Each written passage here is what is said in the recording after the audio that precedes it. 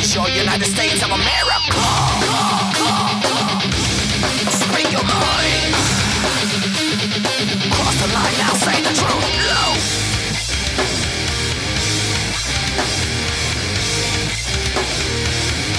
Why don't you take it back?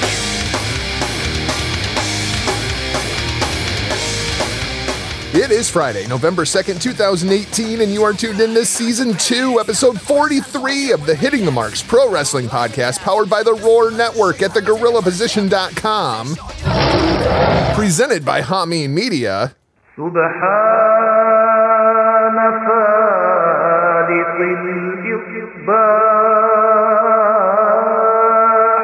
And of course, now streaming at Last Word on ProWrestling.com. On this week's show, we're talking some college football, NFL Week 9, Cody Rhodes, WWE, New Japan, ROH, the Jericho Cruise, and much more. But before we dive in, it's my obligation to remind you this is a podcast by the fans for the fans, bringing you all the news that is news from across the professional wrestling world. You can find the show on Twitter at HTMPWPod, on Facebook at Hitting the Marks. Email us at hittingthemarks@gmail.com. My name is Jargo. I'll be your host for the day, but please join me in welcoming in my tag team partner, the OG Huckleberry, RBV. Rick, Happy New Year. It's me. It's that Art of the B to the V. Rick Vickery here, crushing some leftover Halloween candy. It was a wet and windy All Hallows Eve here in Northern Ohio, so we didn't have many trick-or-treaters out. Jargo, how was the holiday for your family? We don't do the Halloween thing, man. For those who do not know, I have been a practicing Wiccan for about 15 years now. And in the old country, going back to the Celtic days, Halloween is actually known as New Year's Eve. That's where the tradition of the masks and all that stuff came from. So, Happy New Year to everybody. And we just kind of do our own little thing here at home. We get a piñata, we fill it up with candy. The girls grab one of my old guitars and they smash the piñata with one of Dad's old guitars. It's a yearly tradition. They have a freaking blast with it. And I don't have to worry about psychos trying to put meth in my kids' candy. So I saw the photo Saturday you sent me of the piñata. So I didn't know they used one of your guitars. You guys are lifting the Elias the Honky Tonk Man gimmick. Yep.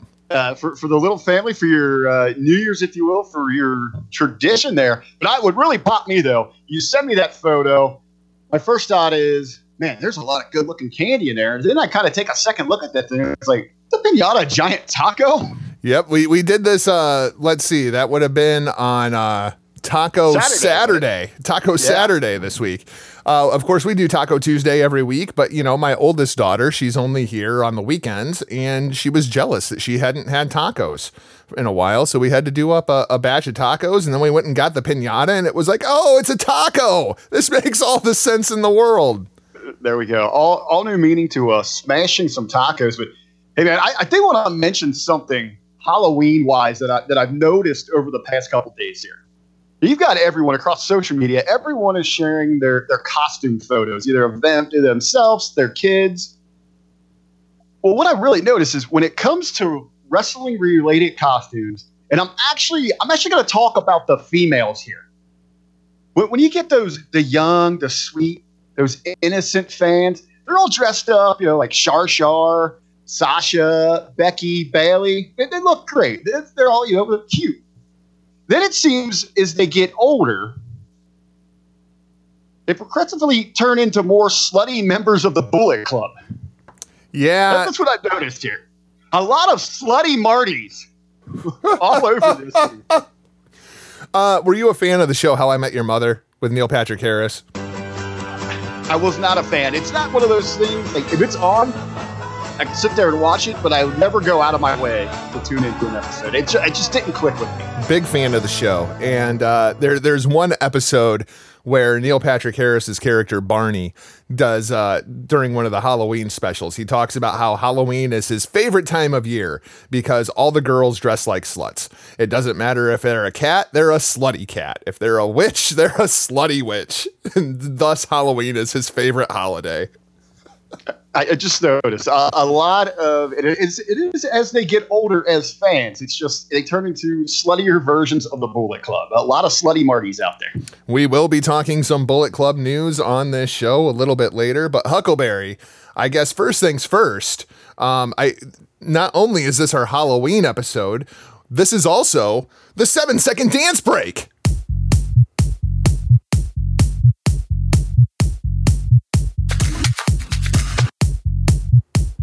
Oh yeah, that is so fucking annoying that I am going to annoy all of our listeners throughout this show because Jersey Mike was telling me how much he likes his 7-second dance parties. That the 7-second dance party thing's got to go, man. How are you against this thing? I know it doesn't really click with you, man, but it is over. People are loving this. That place erupted Tuesday when they went into the dance break. Hey, and ultimately, I got some news for you too, bro. It's not going anywhere because it seems that Vince McMahon is down with this thing. He wouldn't have been out there participating himself if he didn't think there was something there. You know, they actually stole that gimmick from Grey's Anatomy. That's where that stupid 7-second dance party thing came from. The only reason I know that's because my wife watches it. The show bores the shit out of me. Let's talk about another show that might bore the shit out of me. That's right, Huckleberry. I'm talking about the college football playoff. Our first rankings have been officially released. Hold on, you motherfucker. What? I finally got rid of that Jersey Mike segment for the women's. Did you just sneak a new Jersey Mike segment in on me? Oh, God, no. God, no. No, here's the thing, right? So we're talking last night, and Jersey's telling me how over the 7-second dance break is. And I was like, uh-huh. And then just randomly in conversation, I was like, hey, when's the last time you saw CN? And he was like, I don't know, man. What's going on with CN? He's sitting in fucking catering because you want to watch R-Truth and Carmella dance for 7 seconds. Jesus Christ. It's over, man. It is over. It's the entertainment side of the WWE, and people are eating it up. Yeah, I know. Heaven forbid that I want the entertainment side of the WWE to actually be the wrestling. Let's talk about the college football playoff. Huckleberry, here is your 1 through 10, according to the National Selection Committee, who we all know doesn't really know anything. Number 1, Alabama at 8-0, Clemson at 8-0, Notre Dame at 8-0, LSU at 7-1. That would be your final 4 if college football ended today. 5 through 10 looking to sneak their way into this thing. You have the University of Michigan at number 5, Georgia at 6, Oklahoma at 7, your Ohio State Buckeyes, who don't stand a snowball's chance in hell of getting into the playoff, at number 8. Here's another group of people who don't stand a snowball's chance in hell, that being the University of Central Florida. I'm sure that we'll talk about them here. And then you have Washington State at 7-1. Kentucky, you're lurking at number 11. Huckleberry, what did you think of this top 10 when it came out? I think this every team is kind of slotted in where they should be. I'm going to take issue with something you just said there. Claiming the Buckeyes do not have a shot at this thing? Are you kidding me? I don't think they've got a shot. I'm looking at this thing. It's just very easy for them to play their way back into this thing. Kind of can, have to take care of their own business first and foremost. You got to run the rest of the table here. You got to go over Michigan. That's going to knock Michigan out of this thing. You got to go on and win the Big Ten championship. And then, yeah, you're going to need some help here. You've got some other teams sitting up here. I'd have to almost argue if Notre Dame can get picked off when you line up without them going to and winning a conference championship with one loss at 8-1, their strength of schedule lined up against an Ohio State one-loss team, you got to give the nod to the Buckeyes there. Georgia, I don't think there's any chance Ohio State gets in over Notre Dame. I think they could. And that's a tough pick, too, because there are other factors when they're going to measure this out. They do kind of look at how travel's going to happen, what's going to affect kind of ratings. I know they're not going to come out and admit that, but that does come into play. That is a coin flip between those two programs. But that is a tough call there. That's if Notre Dame rides this thing out. LSU, we're going to talk about the big games this week. I don't want to kind of spoil that conversation. But, hey, if they lose coming up, they'll go to a 7-2.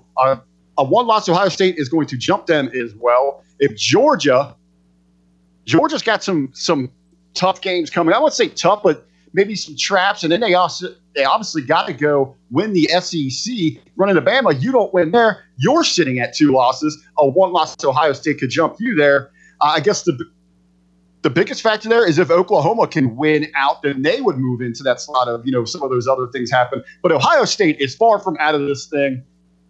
They've got to take care of their own business and get some breaks along the way. But everything I just listed break-wise, there's a very good possibility that could happen for them. So do not roll out the Buckeyes right now. I do like you see up there, Central Florida, 7-0 again. 7-0 again. Last year, that tremendous season where they went out and got their own trophies. They were kind of calling themselves co-national champions because they weren't even given an opportunity when they were undefeated. To me, Central Florida, you are the R-truth of college football. You're so delusional that you think you belong, but you're nowhere near the big boys. Yeah, not even close. Their strength of schedule is damn near last in the country. Play somebody. Sorry, I don't buy into these little teams. I didn't buy Boise State years ago. No, if you put them in the Big Ten, they lose 4 games. SEC, they probably lose all their games. I mean, let's be serious a little bit. Let's take a look at some of these games because, like you were saying, Huckleberry, this is a big weekend. And if the SEC is going to start poaching itself so Ohio State can sneak into this thing, it needs to start for you this weekend. You have number 6, Georgia, going to number 9, Kentucky. These are the AP poll ratings, by the way, instead of the college football playoff rankings. Number 6, Georgia at number 9, Kentucky. That's going to be one hell of a barn burner. I'm still going with Georgia over strong, though.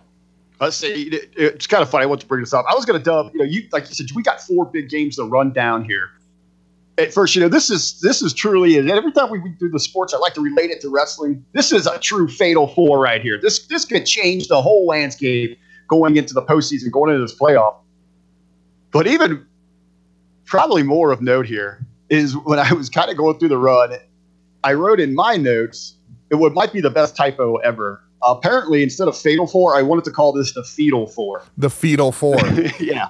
My personal favorite thing about this game is in order for Ohio State to squeak into this Final Four, Huckleberry, guess what? This weekend, you're a Wildcats fan. Well, yeah. I mean, either way, I'm still not going to rule. No, I'm still not going to rule out. Georgia goes over here. They still got to go win that SEC championship game. That's a very valid point. Which is getting there is great.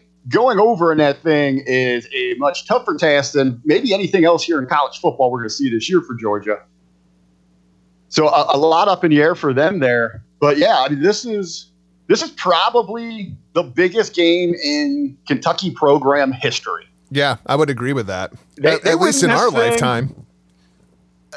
I'd maybe say, for football, the football program, it's arguably ever. I don't know that much about Kentucky's football history. That's because there really isn't a lot. Exactly.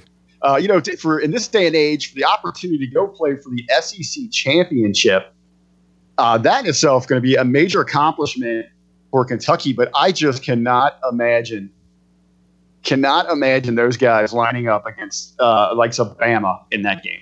No, I think for Ohio State's sake, I think you want Georgia on the other side of that SEC championship game, no matter how you slice it. Penn State goes to the Big House up in Michigan.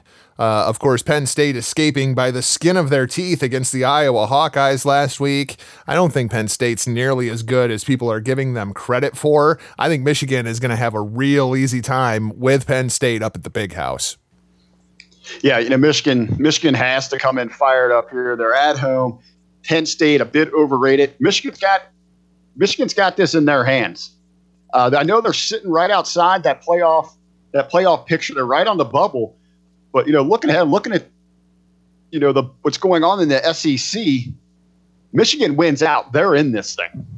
Well, I think even from the Ohio State perspective, which is obviously the most interesting as far as the purposes of the show go, I think you're pulling for Michigan this week, right? You want Michigan with 1 loss and Ohio State with 1 loss going against each other.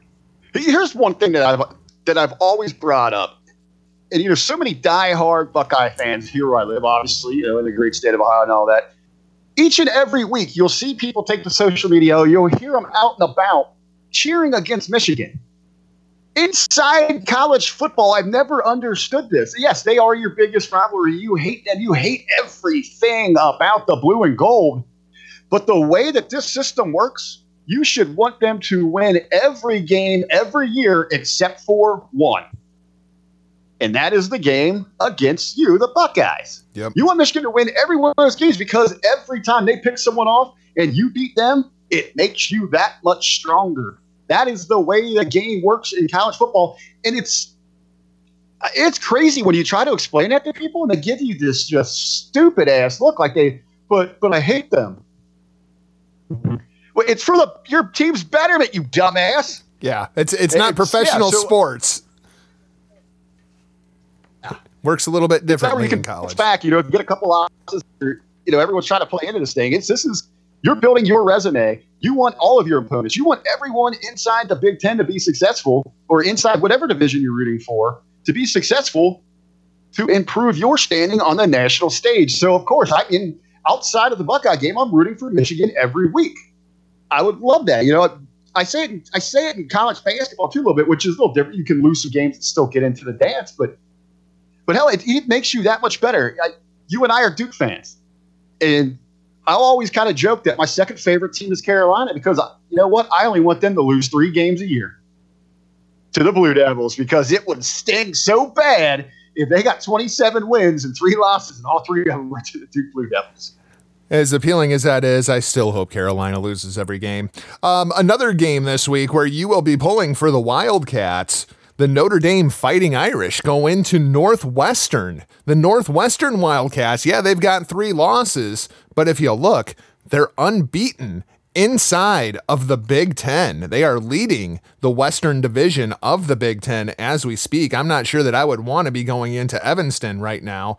Notre Dame, number 4 in the country. This is a must-win game, and I think this is one of those games that people overlook when it comes to a rivalry game. These 2 schools aren't separated by very far at all. Yeah, and especially with Notre Dame riding that high, those players, those fans, everyone associated that program at Northwest, they're going to want this one. They're going to be hungry. I'm looking at this Notre Dame schedule here. This might be the one that could get them. You got Northwest. Then they've got Florida State. You don't know what kind of team's going to show up there. They're not very good. Syracuse. I think Syracuse is Syracuse pretty good this year? I have no idea. And then they close out at USC. Ooh. I guess got kind of tough road there for Notre Dame. They could easily drop one of these things. But yeah, if it's going to happen, it could very well happen. Oh, those Trojans would love to play spoiler against the Irish. And then, of course, this has to be the game of the week, without any question. I don't care if it's NFL or college football. Syracuse at 6-2. Syracuse is 6-2, so that's not too bad. Right. The game of the week this week has got to be number 1, Alabama, going on the road to the Bayou to take on the number 3, LSU Tigers. Oh, this is main event, baby. This is the big one. All eyes in the college football world are going to be on this game right here for multiple reasons. LSU, they're playing for their life here. They lose this thing, they're done. Oh yeah, they're essentially out of this thing. They win, it could screw a lot of teams. Now, my question to you is, if Alabama loses this game, I expect that it will be close. If Alabama loses a close game at LSU, do you think they fall out of the top 4? Because I don't. I don't see it happening, and that's why I wanted to jump into this thing. With their resume, their track record, they've gotten that respect. A 1-loss Alabama team will probably, I'd say 90% make this playoff. That's which just would insane. end up putting in 2 SEC schools, which means Big 10, Big 12, you're likely screwed. Yeah, especially with Clemson still unbeaten. And we saw this a couple years ago where Bama got upset, didn't go to the SEC championship, had that 1 loss, and still got into the playoff. And won the national title. And they won the national title. You could see a repeat of that because they lose this game. They're not going to have to even go play an SEC championship. They're going to sit back, let everyone else kind of play out around them. and as you said, they won the championship that year. So the committee could be sitting back saying, hey, they only got that one loss. Look what they did last time. They still proved they were the best in the country. If LSU wins this game, this is going to change everything. We're going to probably be looking at two SEC schools going back to the playoff. And then you have Georgia, who's a lurking. Damn SEC. I swear. They've got 3 teams. I mean, when you look at this top 10, it's basically the SEC and the Big Ten. It's ridiculous. Alabama, LSU, Michigan, Ohio State, Georgia. You've got some power, like you've got 1 or 2 powerhouses from the other big divisions, but that's the bulk. That's the bulk of it is in the 10 and the SEC. You know, Clemson's pretty much going to cruise their way on in. That's a lock. So, I mean, that's one spot taken right there. You think in any scenario, Bama's going to be there unless they just completely fall apart. As long as they got one loss, those are 2 spots gone. So what I'm looking at here is you've really got, 5, 6 teams kind of all fighting their way in for 2 final spots there. Yep, and unless you live in the great state of Washington, college football season is basically over if you're a West Coast guy. It's pretty weird this year, the way that has worked out. Let's go ahead. Let's throw it over to the NFL. Oh, Huckleberry, these Thursday night games, man. You remember when they kept saying these Thursday night games, oh, they're going to get good. They're going to get good. We got some good teams coming up on Thursday night. We've got Oakland going across the bridge to take on San Francisco. And I'm not sure that anybody cares.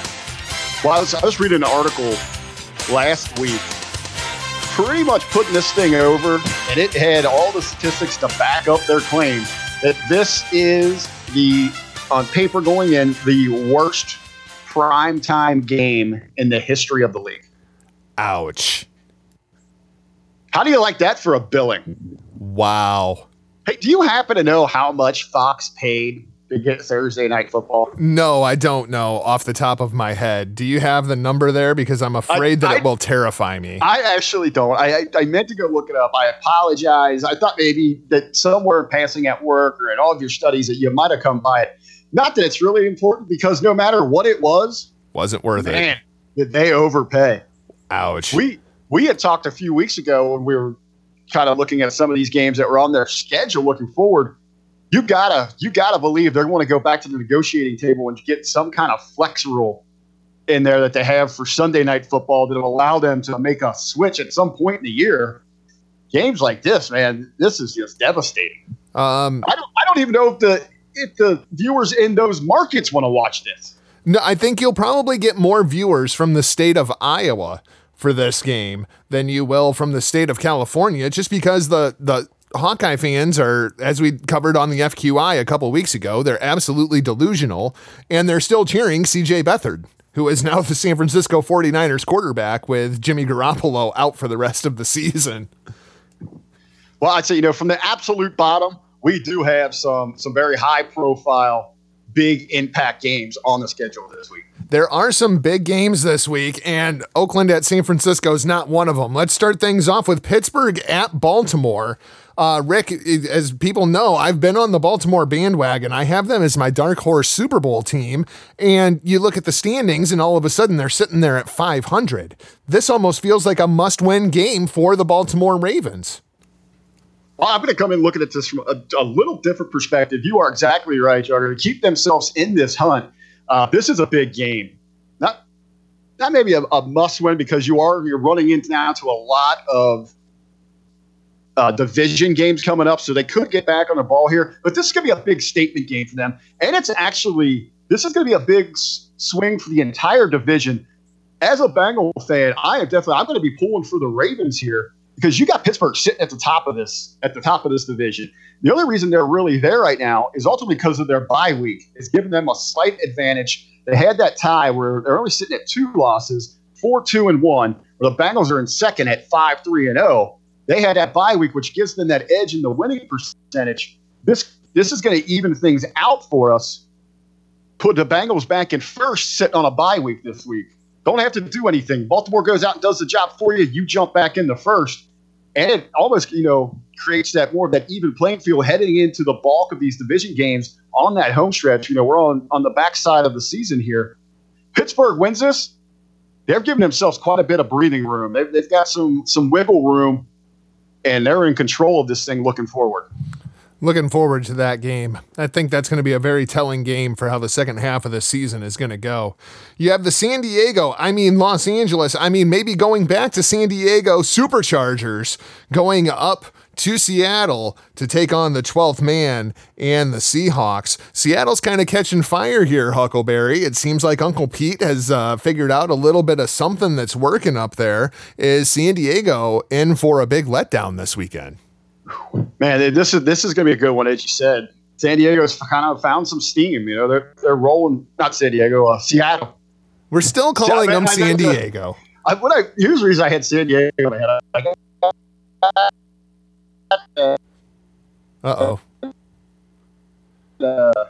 Jackie Chan for, and it was the episode of South Park was on last night. So that's in my head.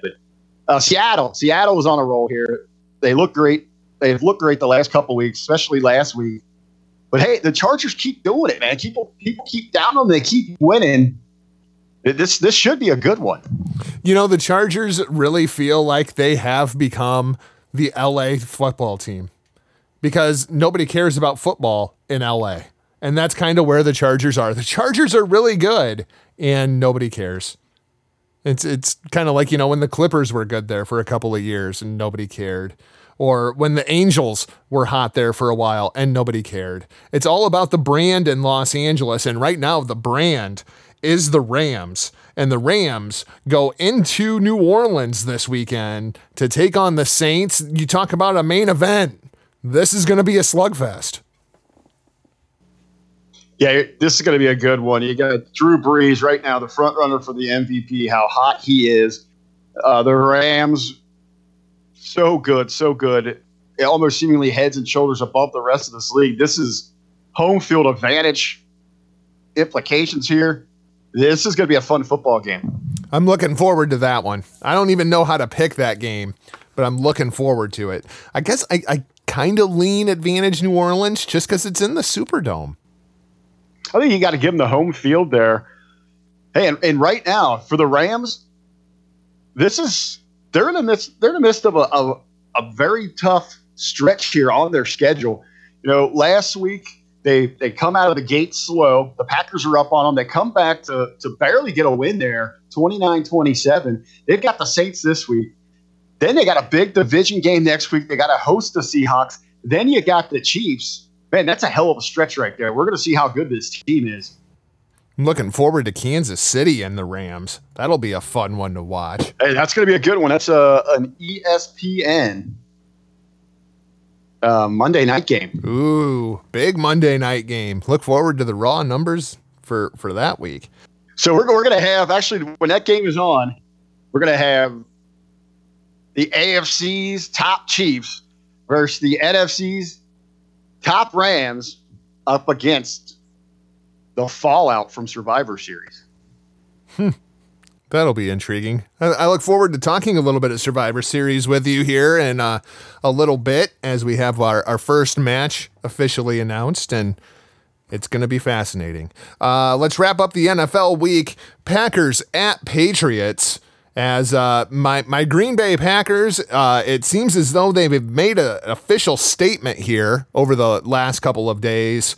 We are no longer buyers. We are sellers. Ty Montgomery gone to Baltimore. Clinton Dix gone to Washington. We gave them both away for a bag of peanuts and a cheeseburger. Well, the Brothers of Destruction are going all the way to Saudi Arabia to bury DX. We're going all the way to Foxborough. I was going to say, I got a feeling that your Packers are going to Foxborough to get buried themselves. Yep. Positive note coming out of the Packers' demise here. You looking forward to Mike McCarthy as the new head coach of the Cleveland Browns? Hey, come to Cleveland, rent, don't buy. Yeah, I think that's a real possibility. There's a lot of ties to the Packers organization there in Cleveland right now. Mike McCarthy, of course, has been the Packers head coach for, God, I think a dozen years now. I think he started in 2006. And I think Aaron Rodgers is ready for a divorce. Well, I think, what the big conversation up here over the firing of Hugh Jackson with the Browns is that, him and, management, they really couldn't see eye to eye on the direction and the handling of Baker. And right now for the Browns, it's all about how you're going to treat that franchise quarterback. It's all going to be about him and how he is handled going forward. That couldn't see eye to eye on it. I kind of just real quickly bring something to you on that.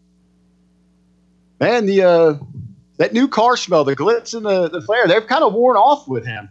And I'd say it goes back to what I told you. When they put him in that game, and everyone, he's got to take every snap going forward. He's got to lead this team. I want to point out that you guys seemingly are kind of wrong. This being proven from around the world. Other jump in on a lot of trends in Vegas. Are showing that they have lost confidence in his ability to move forward on a professional level. I don't mean to cut you off, but it's time for a 7-second dance party.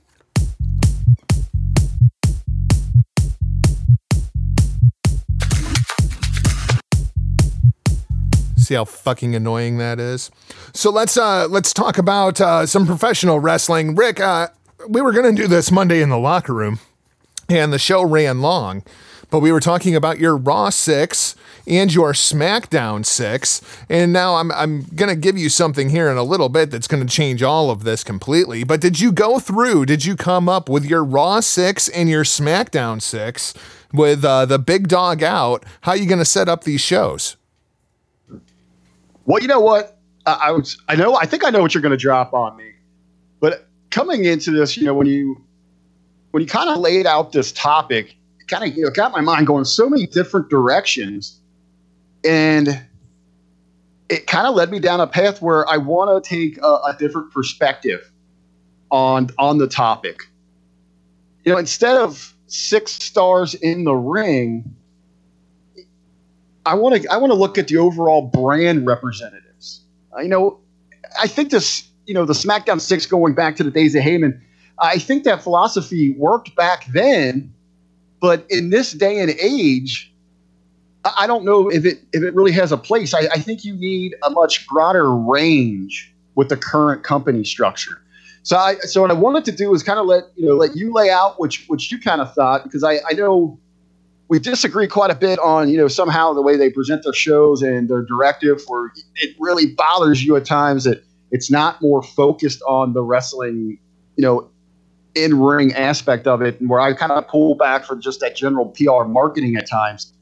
But I'm going to let you take the lead, and then I'll kind of share how I would go with just brand representatives. Well, see, I do think that the SmackDown 6 philosophy still works. Of course, we're referring to the way that Paul Heyman booked SmackDown in the early 2000s with the SmackDown 6. I think it still works because you have to have your main event picture. And to me, that's what the SmackDown 6 is. You have whoever is the current champion, and then you have the rotation. And it's kind of what SmackDown is doing right now with their tag division in a very, very, very, very poor way, where they just kind of rotate things. That's the way that I have always viewed the SmackDown 6. So I have my Raw 6. I have 3 babies. I have 3 heels. This would be my main event participants for Monday Night Raw, and for roughly the next year or so. Now, keep in mind, this is going into the Fox deal, and we do know that Fox has come out and said that they would prefer a more sports-like presentation. Surprisingly, I only made one trade between Raw and SmackDown to get my 6 for both shows. Well, kind of. Let's start with Monday Night Raw. Number 1, I'm going to have Drew McIntyre. Drew McIntyre is going to be my face of the company. He is going to be your perennial, I'm always in the title picture guy. Then you have Braun Strowman. So there's your first baby and your first heel. I have Braun Strowman and Drew McIntyre. Then I have Dean Ambrose. I'm going to make him my number 2 heel on Monday Night Raw, psychotic Dean Ambrose, because I think we could do something there. And his first feud is going to be against the returning to Monday Night Raw, Daniel Bryan. I think that would be a great program. Whoever wins there moves on to the main event picture. Who comes out of the main event picture, you rotate them in. And then your other 2 babies or your other 2 guys on the roster, your baby and heel, I have Kevin Owens cast as a babyface. I'm going to make him my number 3 babyface on Monday Night Raw. And I'm going to bring back Bray Wyatt as my number 3 heel. I think that we can actually rebuild Bray the way that the landscape is kind of laid out now on Monday Night Raw. Yeah, going down, if we're just looking at in-ring, especially in maybe like a short-term kind of stretch, I wouldn't have any objections with what you got there. I mean, and they all feel like they're character-based guys. So Monday Night Raw is going to be my character-based show, while SmackDown is going to be a much more athletic style, more sports-like presentation in the ring. Here is my rundown for SmackDown Live. Your number 1 babyface on SmackDown Live is still AJ Styles. There's nobody better in the ring. Right now, AJ is still killing it. I mean, the guy's been champion for almost a year, and he's absolutely killing it. My number 1 heel on SmackDown Live is going to be the man that was traded for Daniel Bryan, and his name is going to be Finn Balor. I'm going to bring Finn Balor over to SmackDown, turn his ass heel, give him Gallows and Anderson, and let them do what it is that they do. And I think that is a perfect story to go against AJ Styles, and the matches are fantastic.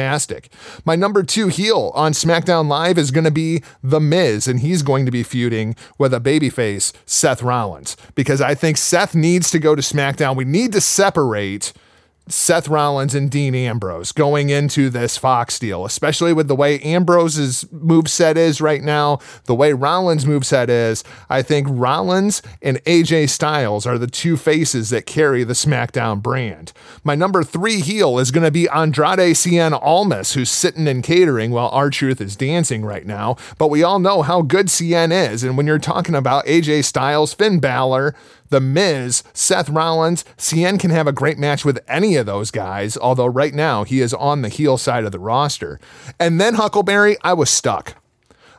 Because there's no more star power. That's it right now. Those 11 guys, that's pretty much the star power. So to make up my number 3 babyface on SmackDown Live, you know who I penciled in? I penciled in Cody Rhodes.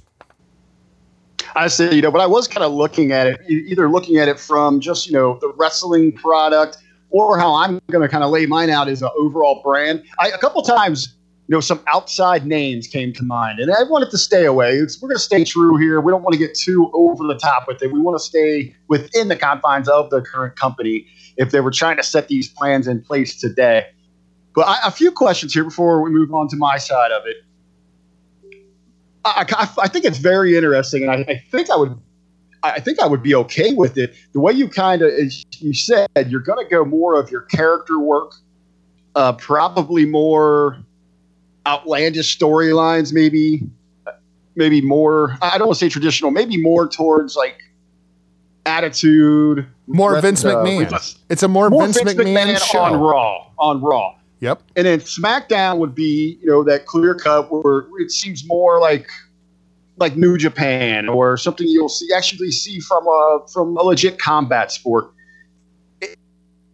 I would like to, draw that line in the sand where we clearly know which is which. Not like right now where you blur those lines on each show. Yeah, because right now both shows feel like they're the same, just one with red lighting and one with blue lighting.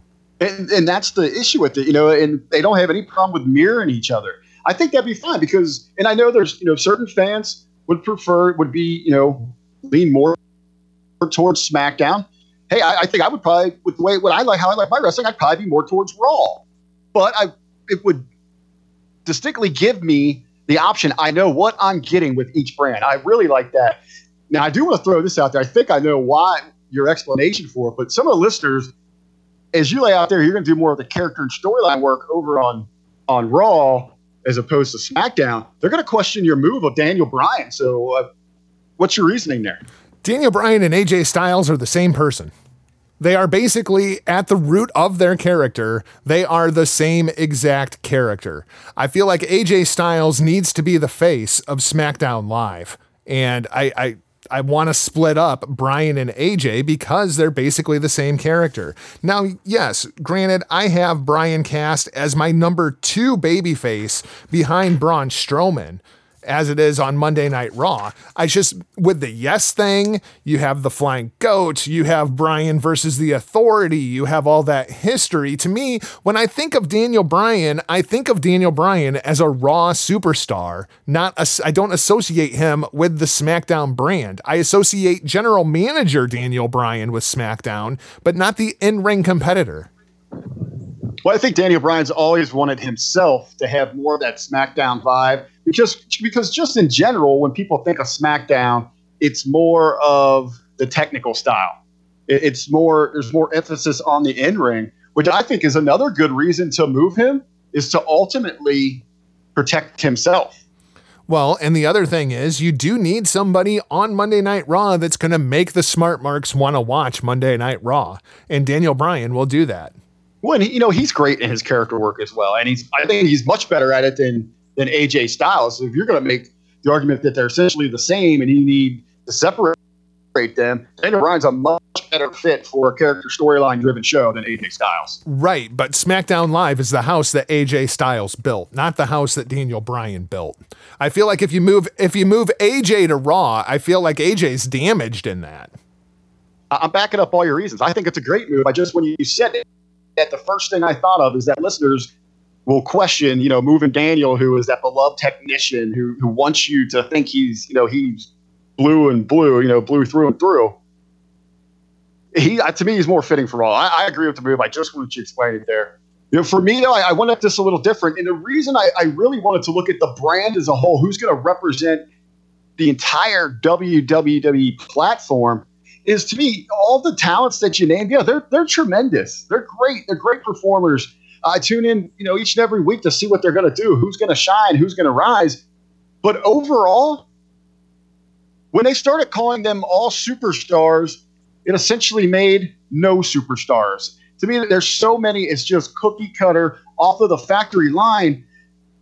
Damn near anyone, to me, is almost, they could leave tomorrow and we're going to forget about them too much because you could easily plug another talent in, especially with the crop they've got in NXT. There's someone to replace you. NXT is we're going to have to talk about NXT here in a few minutes because there's something going on with NXT. I think you're going to get your wish.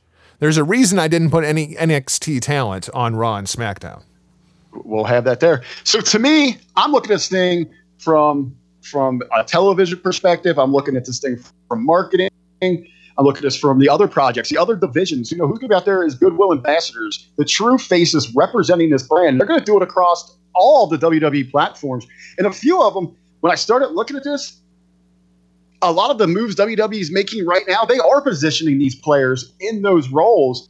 So I know I'm going to get the shill victory shill on this one, but it makes a lot of sense to me, and it's the direction I would go in. And right off to the top, the one that is the face of the company right now, it's hard to argue why she is there, and she should continue to be there, and that is Stephanie McMahon. Ryan K. Bowman from over at the GrillPosition.com, our good friend of the show, he threw it out there as Evolution was going off the air. He made a bold prediction that eventually Stephanie McMahon herself would make the transition into politics. Hey, and it's a fair statement. You look at how she handles herself, how she represents her own brand. She's putting herself out there, all the PR movement to make her look good. She's the chief brand officer. They want her to be the focal point moving forward for so many different directions that the company has in line here. I agree with putting Stephanie there. What I don't agree with, though, is when she does transition to that television role, we need to change that persona. We need to just have one Stephanie McMahon across all boards. We need to squash this kind of attitude and perception that the name McMahon makes you an evil prick. Stephanie McMahon, I could see absolutely moving into the world of politics, but in order for that to happen, I think that they would sell the company first. I think so too. I mean, if she's going to make that move, the company's gone. But as long as they've got the company, she's going to be at the head of the board table. She's going to be running the show here eventually. It's hers. And I think that she is a great figure, someone that I would put in my overall brand 6 to move this thing forward. I have her out front. But, on the flip side, a lot of people would say, Triple H isn't on my list. I don't need Triple H out in the front. I don't need him doing these rounds. Sit behind the scenes, run the wrestling show. Let your efforts be your legacy. We don't need you out in front leading the way here. Number 2, I'll try to get through as quick as I can here. Roman Reigns. You know what? Last week, I know this one's kind of, everyone's like, oh my God, Rick, come on. Going forward, I believe Roman Reigns will be back. He'll be back in the ring. Hey, this one is kind of, play to the heartstrings. Play to the heartstrings. He's going to be beloved now. I am going to ride that cancer train as long as you can. This guy's going to be out. He's going to be hitting all the different little PR angles that they like. He is a marketing dream come true right now. Oh yes, and they can't resist from telling you that Roman Reigns has leukemia. They beat you over the head with it on Monday Night Raw. It doesn't have to be present every week on television, but it can be there when they're doing all these programs with the children, with the Make-A-Wishes and all the different foundations that they support. And this goes on a global scale here. I mean, he is going to be a great spokesman for them, someone that's relatable to the families. Those hard people forward here. Use that. I have my Shar. It has nothing to do with me being a Shar mark. I just think she's built for this business. She's someone that they're probably going to position to be like the first female headliner for a Hall of Fame. She's going to set all of these records. She's 32. She still has many years ahead of her. I know there's some other women there that are in her age range. I don't have Ronda on my list. I don't think that there is really an extended shelf life for her. She's already been out there and said, she's looking to have a family and all that. When that happens, that's going to be the end of her. I think she's here for this short contract. She's going to give them a boost. They're going to get as much as they can out of her. And then if there's a next big PR boom that they can pick up from somewhere, they will. I think she's just a short-term answer where Charlotte is built for the long haul. This is in her blood. This is in her DNA. I think she's firmly committed to this thing. And she's just, and with kind of just, how women are built, the injuries happen as they get older. She has a different build than, say, the Beckys and the Sashas and the Baileys and all that. I think she's built for it. I'd put Charlotte there, which kind of makes sense to me why they're so stubborn on trying to push her as that face, which you'd have to go a roundabout way. It's almost you'd have to let her just be so villainous for a while that it turns into a love affair where you can start using her for that PR. I got Renee Young as another female. It's a different directive. She's not in the ring. It seems to me she has a real passion to be there. I think they could break through so many barriers with her. The sky is the limit. She is very personable. She's funny. She's witty. People kind of just gravitate towards her. I think she's a good pick to put in that spot. Along with that, he's a little older. I don't know how much longer he has in the ring, but there's so much else he could do, especially growing-wise in social media. He could join a commentary team. He can represent your studio brand in so many different ways. The guy knows how to – he's a great crossover star. He knows how to go out and work any kind of audience. That is The Miz. And I do have, kind of wrapping this thing up, I needed an international star. I need a guy that looks like $1 million. When given the opportunity, he can talk the talk. He's going to kind of, he's going to pull in more of a wider audience. He's going to be more of that global star for you. He's on your list, and it's Drew McIntyre. Yeah, I knew as soon as you started talking about him there, I was like, yep, he's going to have Drew on top too.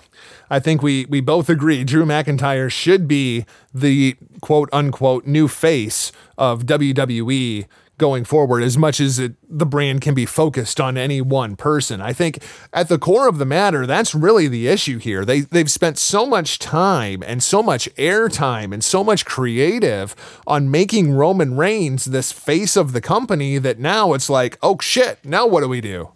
Yeah, I think this kind of goes back to they're very picky about giving anyone really that ball and letting them run with it. They're very particular about how they do this, and it goes back to, Hogan, even where he essentially became bigger than the brand, and they were so worried when he went to WCW, is it going to put him out? You had kind of not as intense as with Hogan because they knew how to watch their backs a little bit more, but you had Austin and Rock very close to that.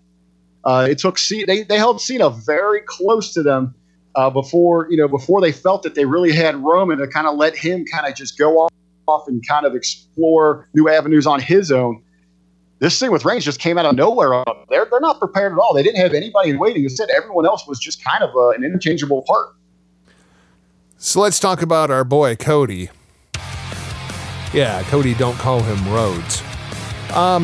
Huckleberry, I got Cody on my list because I feel like Cody is probably the biggest name on the independent scene right now, that if they signed him, he immediately goes to the main roster. NXT is not even a thought here when it comes to Cody. I mean, he's been there, he knows the routine, he knows how it works. I think he goes directly to the main roster, and I immediately make him my number 3 babyface on SmackDown Live. But Cody is making some waves here, and I think there's a pattern starting to develop with one Mr. Cody, don't call him Rhodes. And I think it's all a work, and people are getting themselves all kinds of worked up here. Over the course of the past week, we've had Cody has said that he is no longer in the Bullet Club. That's all entirely Jay's thing now. He thanked everybody for his time in the Bullet Club, but they have moved on. They are now the Elite. The group is now collectively known as the Elite. And then Cody on the Jericho Cruise came out and told everybody, nope, we're not going to WWE. He came out on the Jericho Cruise and said that we're planning All In 2. He's also come out and said, that he's not going to be on the Madison Square Garden show with ROH and New Japan Pro Wrestling. So there's all kinds of speculation as to what is going on with Cody here.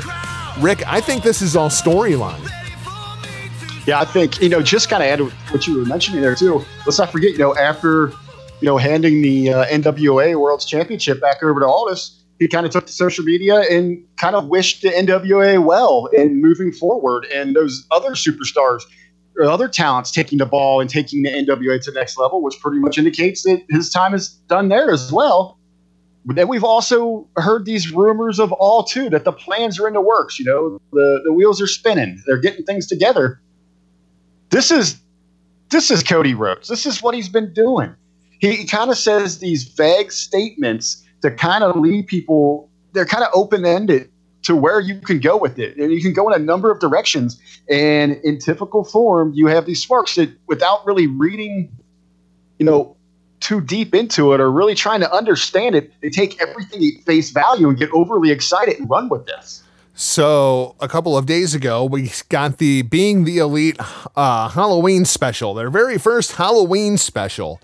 And I thought the only thing that was of real relevance, other than Hangman fighting the aliens, which was awesome, was Kenny said it a couple of times, that this whole we're all sticking together thing, Cody's the one that said that.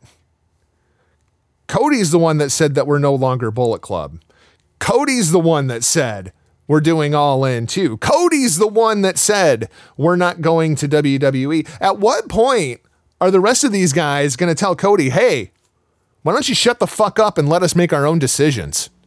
And we've seen this kind of where they didn't really run the whole storyline out, but we saw the early makings of this, where there was that kind of divide in Bullet Club, between Cody and Kenny, because it was Cody taking liberties that he might not, he probably shouldn't have been taking at the time, where he was maybe overextending his role as the new leader of Bullet Club, or trying to claim that spot, which caused a great divide within the club.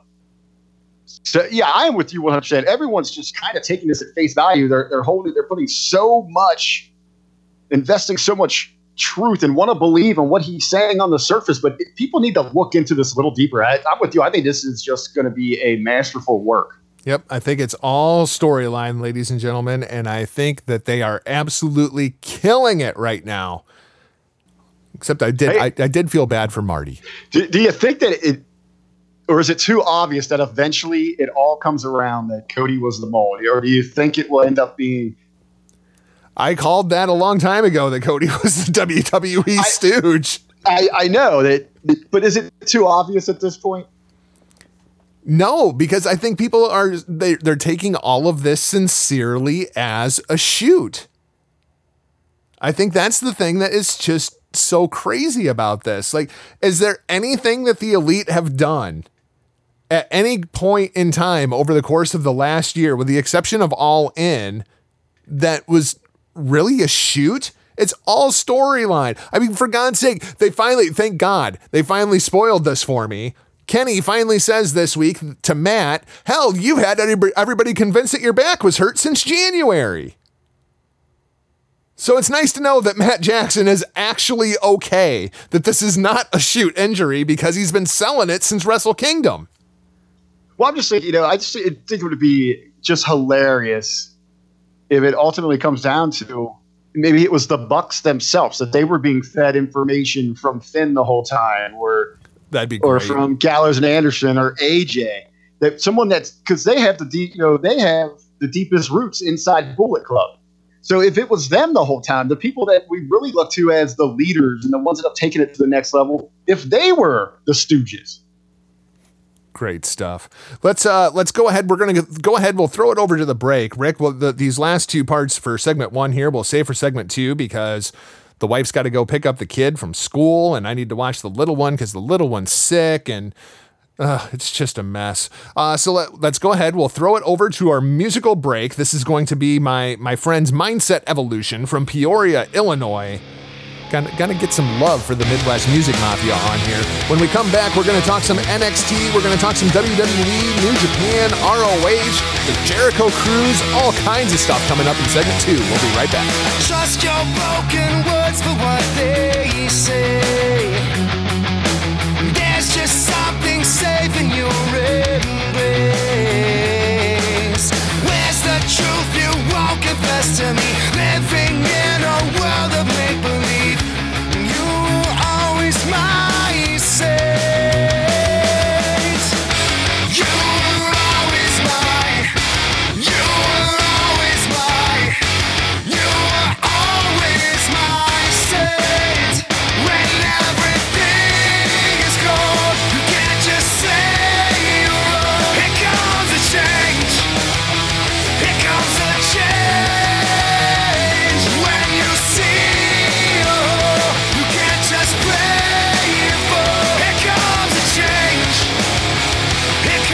Change.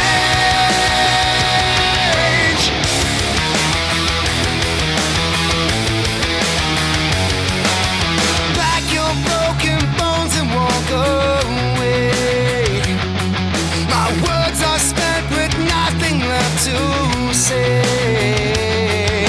Set it up to watch it all collapse. Said and done now, you can't take it back.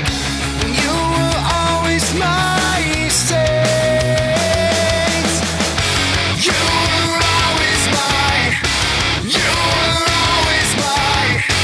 You were always my saint. When everything is cold, you can't just say you're wrong. Here comes a change. Here comes a change. When you see, you can't just pray for. Here comes a change. Here comes the change. You're the only one that you can save. You're the only one to blame. You're the only one that you can change. You're the only one to blame. When everything is gone, you can't just say you're wrong. Here comes a change. Here comes a change. When you see, you can't just pray for. Here comes a change. Here comes the change. When everything is wrong, become a change.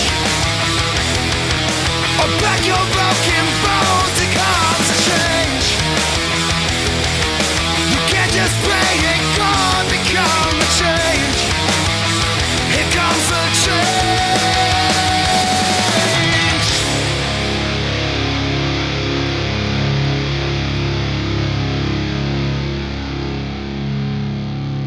So that was Mindset Evolution with their song The Change.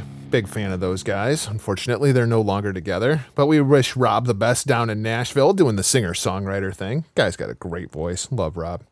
Huckleberry, let's start going through some wrestling from around the world here, and I wanted to start with NXT. And not necessarily War Games. I think there's a big story brewing down at NXT that nobody has really figured out as of yet. I think you're going to get your wish, Rick.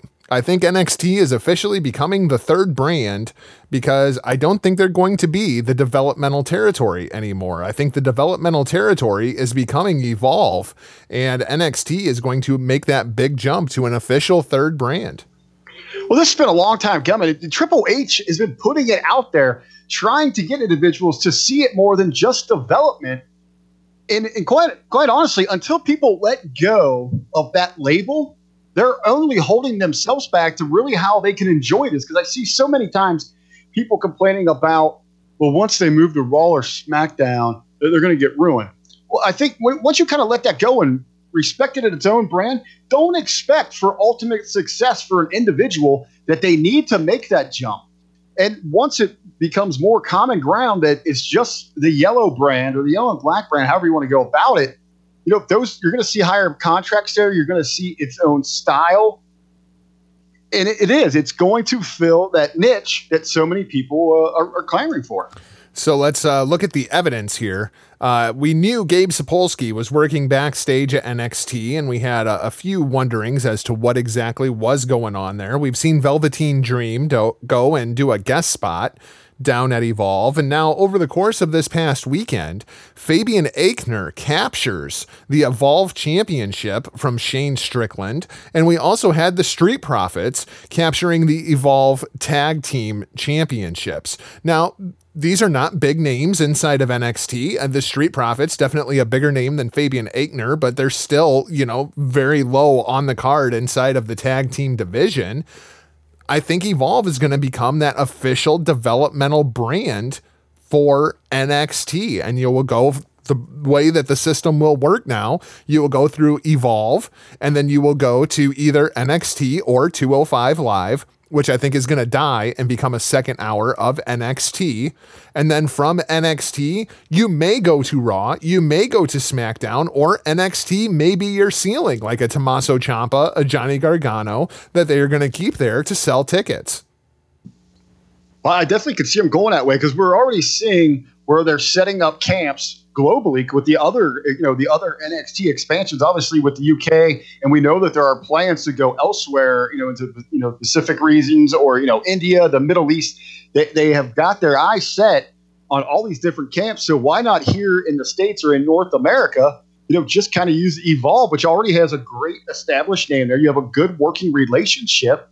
Use that as the feeder to NXT, which is going to now kind of just take that next step itself and hopefully be accepted as that third brand, really. And I hope they keep their style because there is that market for it, and that's what it's gonna serve that community.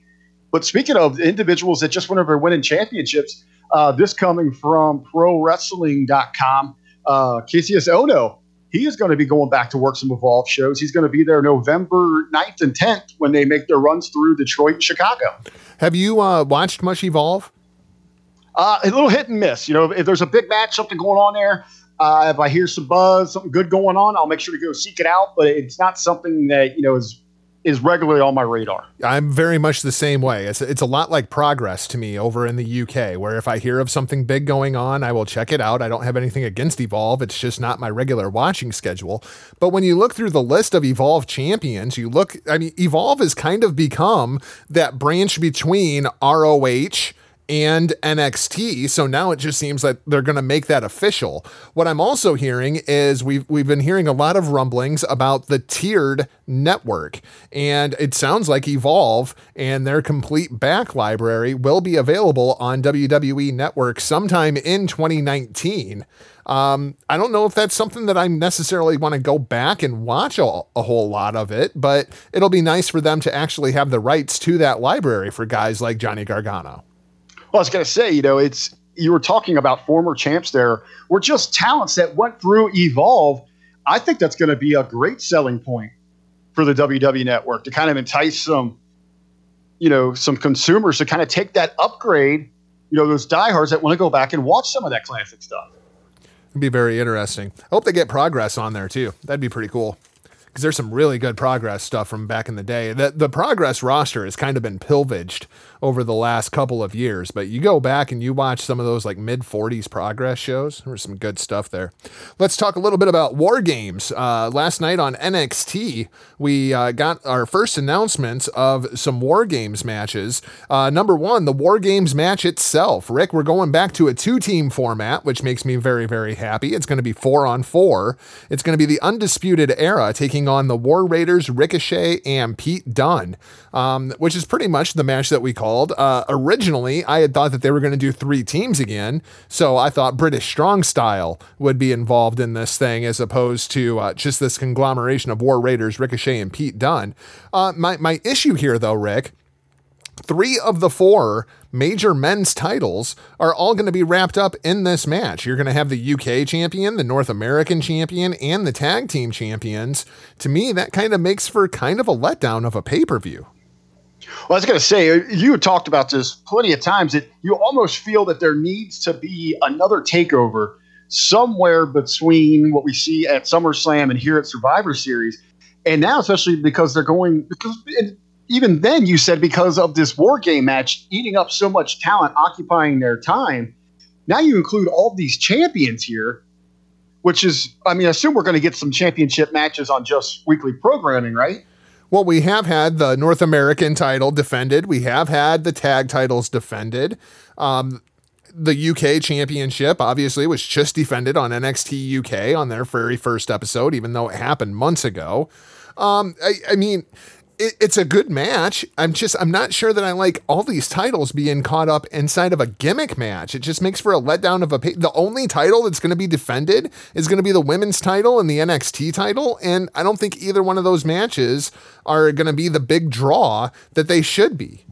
Well, that's, something that makes, and it's great to have those other championship matches on television. It's going to bring eyes to the product. But let's not kid ourselves. They don't have the same vibe. The intensity isn't there. It just doesn't have, that over-the-top feel that you get from the TakeOver specials. They go to that next level. They are truly something unique what's inside the WWE universe. And you want to see a full card of that. And that's usually what you get with these takeovers with NXT is you've got all the titles you're lucky if you get one, grudge match that's in there. Or 2 of them in there. Yep. And we definitely have one announced already. And I think this might be the first takeover that's going to feature 2 women's matches with all these titles caught up inside of that big War Games main event. It wouldn't surprise me if you end up with Nikki Cross versus Bianca Belair. Winner becomes number 1 contender, and you get a rematch for the NXT Women's Championship between Baszler and Kairi Sane. Definitely could see it going there. Let's take a look at the other 2 matches that have been announced. Number 1 is your big grudge match. Johnny Gargano is going to take on Aleister Black. They've been building this, of course, for literally months at this point. Johnny Gargano has been revealed as the attacker of Aleister Black, or so it would seem, because last night on NXT TV, we saw Nikki Cross win a match over Mercedes Martinez, which was absolutely fantastic. Great seeing Mercedes inside of that kind of a context. And then Aleister Black comes out. First, Candice LeRae comes out and confronts Nikki Cross. And she's like, "You're messing with people's lives here," which makes me wonder, is Johnny Gargano actually the guy who attacked Aleister Black, or is Gargano just taking credit for it here? Then we see Aleister Black come out, and he gets in the face of Candice, and Candice just simply tells Aleister he's not here, which was an awesome visual, because Candice LeRae steps right up to Aleister Black, like, "I ain't gonna take your shit," which I would love to see that match. I know I'm never gonna get it in the WWE context, but I would love to see Candice LeRae take on Aleister Black. What a fucking match that would be. Johnny Gargano, nowhere to be found, nowhere on this week's episode of NXT, but Huckleberry, I am seriously considering here that, Johnny Gargano and Aleister Black, maybe there is an issue there, but I am not completely sold that Johnny Gargano is, in fact, the one that attacked Aleister Black. Well, how deep could this thing go? I mean, could it not just that he's taking credit for? I mean, why would he just jump in there? Could he possibly, is he being blackmailed? Ooh, that's an interesting into possibility. this somehow? I mean, could they really be stretching the storyline where he's been brainwashed? Yeah, I mean, I feel like there's something more going on here. This whole Johnny Gargano attacked Aleister Black thing, it's just not doing it for me. It's not registering the way that it should. It's just something feels off. What if you get this ultimate twist here? I kind of like, where Candice confronts her and says, you're ruining people's lives, or messing or ruining, however she said it there. That Candice knows about what's going on. What if it is that Nikki has something on Candice and is pulling the strings, forcing Johnny to do this to protect his wife so that something doesn't get revealed about her? Something's going down, and we're noticing a little bit of a change in Candice LeRae. She came out in all black last night, which is very un-Candice LeRae. She had on black lipstick, which was very un-Candice LeRae. There's definitely a bigger story arc going on here. It's going to be interesting to see what exactly it is and how exactly it's going to play out. One thing I'm very much enjoying is since Aleister Black has returned without the NXT championship, suddenly he's Aleister Black again. We said on the show that Aleister Black had probably the worst championship reign in all of NXT history, because that championship exposes the character. Now that he has lost this championship, Rick, Aleister Black is pissed. He's just going through and destroying everyone. He's getting up in William Regal's face. He's getting up in Candice LeRae's face. And suddenly that mystique has returned to Aleister Black now that he's lost Goldie. Well, a big issue here is when they use the championship as a prop to try to define or elevate a talent. You have these situations. They backfire. They don't do anything for the talent. They don't do anything for the audience. It goes back to why championships should be important in wrestling. You do not use the title to define the talent. You use the talent to define the title. It's a great point. And you're seeing the same thing go on in New Japan right now. Carly and I were having the conversation this morning. You know what has absolutely sucked? Kenny Omega's reign as IWGP World Heavyweight Champion really stood out to me this morning as I saw Okada come out with the balloons and everything. And it's like I'm finally getting used to Okada without that title. And then I started thinking about the title, and I was like, God, that title has been so misused ever since Omega won it. I don't think he's defended it against anybody that wasn't in the Bullet Club. For Christ's sake. Let's move on to your championship match inside of NXT. And Rick, the announced match is the match that I feared that it was going to be. The announced match as it stands right now is Tommaso Ciampa taking on the Velveteen Dream for the NXT championship. And I hate this match. Nothing about this match feels like this is an NXT championship match worthy of a takeover. This feels like a random Wednesday night in September kind of NXT TV championship match.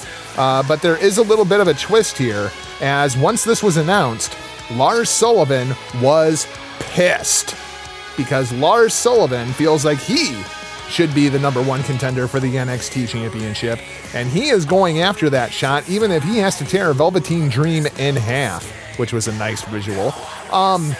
So next week on NXT TV, we are going to get Lars Sullivan versus the Velveteen Dream. So I don't know if this is going towards Lars taking that championship opportunity, if this is going towards a triple threat match of any way, shape, or fashion. But either one of these guys versus Tommaso Ciampa just does not feel like an NXT championship main event to me. I think this kind of goes back, we're looking at the previous two matches we talked about here. You've got that real interesting, where is this thing going program with Gargano and Black. And then just the War Games match, you've got so much talent and, kind of invested there. So much going on there that it almost feels in the NXT championship picture that they're just looking for filler to hold them over to get them geared up and rolling into the Rumble takeover. The other thing that is terrifying here, if this match is Velveteen Dream versus Tommaso Ciampa, spoiler alert, Tommaso Ciampa is going to win that match. Now, we have been hearing that they are poised for another round of NXT call-ups. People have been calling for it for almost a year now. Is this where Dream gets called up? And if so, what does that mean for Dream? Because I don't think he's ready. I think at this point, I think that's just more wishful thinking for fans that really don't know what's going on in the inner workings. I want to go back. I want to reference something from the Impact attack this past week, where Ben and Big Ray they had on Rip Rogers, one of the greatest trainers, arguably of all time, from OVW, who was responsible for some of the biggest names that we know today in professional wrestling. Brock Lesnar, Batista, Randy Orton, John Cena. All those guys went through there, and what he was talking about on the show, where fans kind of jump the gun that they think they know, this guy's got great character, people love him, his moveset and all that. Well, we don't really know behind the scenes. We're not the coaches. We're not the guys there at practice. We're not seeing him behind the scenes. I think they know that he's not there yet, and that's why they've kind of pushed him towards that stardom. They give you just enough what you need from him, but they still hold him back a little bit. I think he's still got time for that real breakout moment, that great run in NXT before moving on to Raw or SmackDown. And he's so young. He's so young. And yeah, you don't want to push anything. There's plenty of time here, but it even goes back to what we were just talking about. He is beloved by that NXT audience. Why do you want to see him leave, especially if you're trying to, ultimately establish that thing as its own brand and get over that hump where everyone just still has that label of development on it. Yep. You want to retain stars like that. Let him stay there for a while, for even maybe one more year or so, to build around him. Let him learn. You got to remember, he didn't have much of anything coming into this thing. And what else is he that most of these other talents are not? He's a homegrown talent. I mean, you look up and down this card, Ricochet made his name somewhere else, Black, Gargano, Adam Cole, Bobby Fish, Kyle O'Reilly, Roderick Strong, the artist formerly known as War Machine, Pete Dunne. These are all talents that they brought in. Velveteen Dream, that kid is homegrown. I see no reason to rush him through quote unquote developmental. I would leave him in NXT, especially, we talk about all the time where the thing about NXT is the in-ring work. Well, Velveteen Dream has gotten over with character, and the in-ring work part is still kind of coming along. I feel like if you put him on Monday Night Raw, it's going to be awesome for about 2 weeks, and then Vince is going to lose interest in the gimmick. He's going to be way toned down, and then he's going to have to rely on his moves to also get himself over, and he's going to go out there and be hip-tossing people like Seth Rollins. I mean, come on. He's a spot monkey. That's what you're going to get. He hits those few big spots that people remember, and they remember the act. He still has a ways to go and grow. He needs to remain in NXT right now, where he can be coddled there and really develop himself. And, we all the time we blame WWE creative for trying to taking 6 months of booking and cramming it into 6 minutes. Yep. We jump on creative about that all the time. But hey, a lot of that is kind of the blame on, the fans. That they don't have the patience to let things play out. They want everything right now, and ultimately it ends up backfiring on them.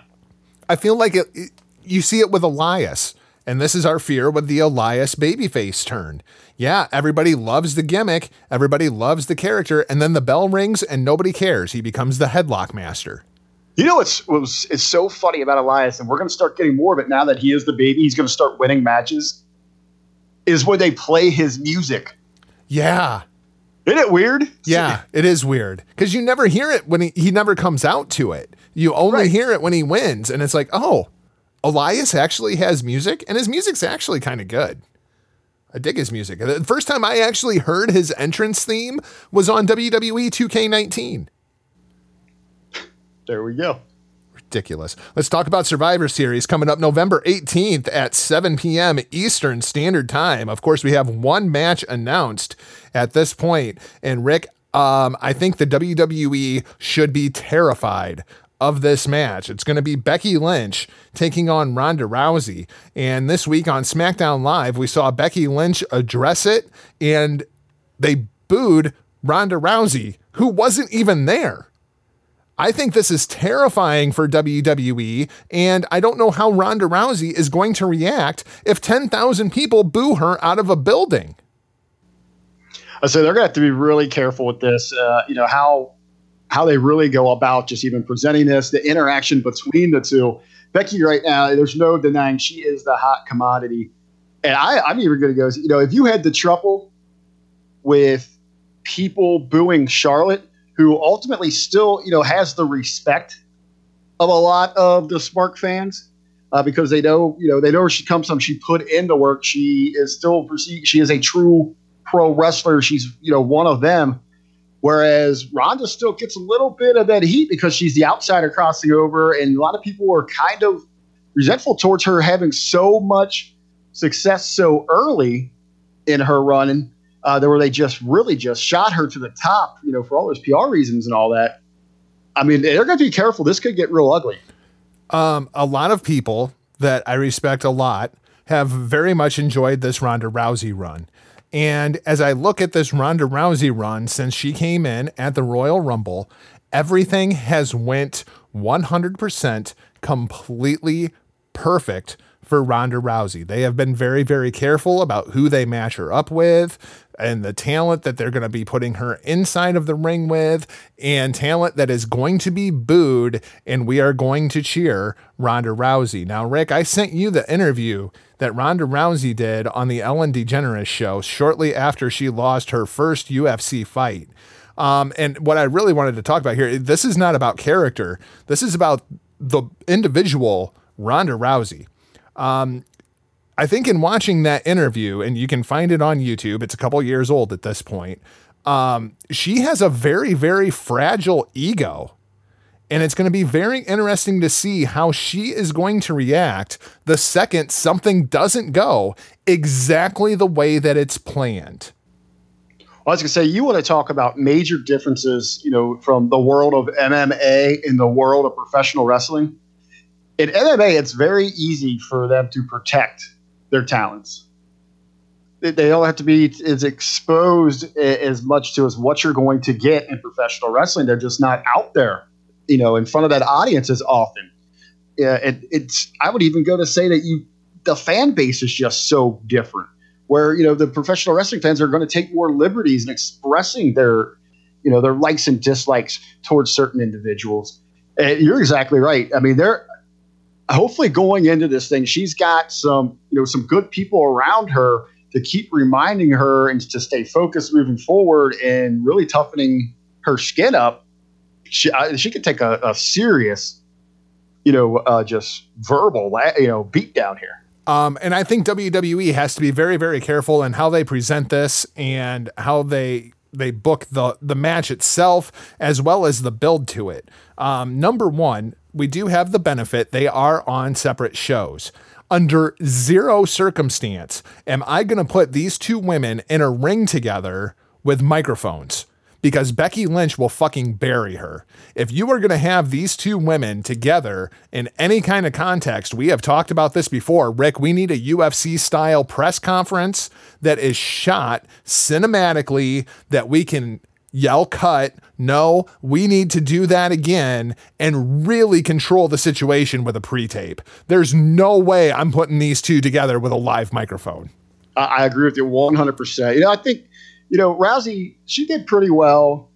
She was able to hang in there with Nikki, but even Nikki owned her. Yeah. And as hot as Becky is right now, unless creative really handcuffs what Becky can do out there. And I got a feeling, how hot Becky is right now on that mic, even if they give her trash, she's probably going to be able to put a good twist on it to really bring it to life.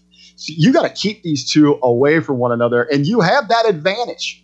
You have that with them being on separate brands right now. If you want to do anything like that, then it has to be, in a pre-tape somewhere. And I love the idea of maybe even Becky initiating it, where she wants to step into that kind of realm. Let me get into into your old world of MMA. Let's do a little square off. Let's get some hype. Let's build this thing. I want to step into that world before you step into my wrestling ring and I embarrass you. Yeah. It's going to be very, very interesting to see how this thing plays out. I think best case scenario, you're going to end up with a 50-50 split at Staples Center for Survivor Series. Best case scenario. Worst case scenario, that crowd is going to be behind Becky Lynch. That's not going to be a casual audience. This is one of the big four. There's a takeover here. People are going to fly in. This is going to be a smart mark audience. And I don't like Ronda Rousey's odds going into Survivor Series at this point. But you know what? I don't want to sell Ronda short here at all. Hey, she has a great following, and every time people have questioned what the reception's going to be, she has surprised people. Yeah. You know, from WrestleMania on, she's been getting pops. People are into it. They seem afterwards. They put over her matches. She's been getting great reviews. I know we don't want to jump into it too much right now, but I got to bring it up just a little bit. It's driving me absolutely insane as I sit here as we're recording. I'm watching this news has broke that Ronda has been named #1 on the women's PWI, and these smarks that are just in outrage over how could they do this? I mean, they're blaming that WWE has paid them off, that they're not paying attention to anyone. She's so green in the ring. Well, what has she done? Well, newsflash. The PWI is based in kayfabe. And if you look at her resume, I don't care who else you line up around this globe. It's hard to compare to what she has accomplished in a short amount of time. And she is doing it with the #1 wrestling promotion in the world. I'm with you guys. When he first told me, my initial response was, get the fuck out of here. And then I remembered, this whole thing's based in kayfabe. There's nothing worth getting your panties. There's no one else that can line up. I mean, I'm seeing people, Tony Storm. So what the hell has she done? She's working for freaking indies in Europe or on the other side of the world. Even Becky Lynch, yes, she's been hot for what, 6 weeks, 2 months? She was a nobody before that. You look at what Ronda's done. She has dominated women's wrestling, and she is the face of the women's division in the biggest company in the world. She's unpinned. She's unsubmitted. She keeps hitting. She's been in a marquee at WrestleMania. The next big event, she wins the title. She headlined the first ever WWE Women's All event. I mean, what the hell more can you ask for here, people? Who's number 2 Get your head on out of that your list? asses. Who's number 2 on that list? Bliss. I was just wondering because, I keep hearing Charlotte versus Rousey. That's the main event for Mania. Charlotte versus Rousey. And I'm not seeing it. They have done so much damage to Charlotte over the course of the last 6 months. That does not feel like a WrestleMania main event. It feels like, we're going to call this a WrestleMania main event alongside of the other 3 or 4 WrestleMania main events, but that does not feel like a WrestleMania main event to me, like it did 6 months ago. They've got Charlotte in at 3, Shirai at 4, and Asuka at 5. How in the fuck is Asuka at 5? If this thing is built in kayfabe, Asuka should be 555. I think they're putting so much weight on what she had done in that first quarter of the year. Yeah, she won the Rumble, and it's been all downhill from there. Well, won the Rumble, and arguably match of the night at WrestleMania. But after that, then disappearing, flip-flopping on character, disappearing at times, like you said, it has been downhill from there. There's some problems with this top 10 that we could definitely make some arguments about. But at the top with Ronda, what she's accomplished so far, there's no one that touches that.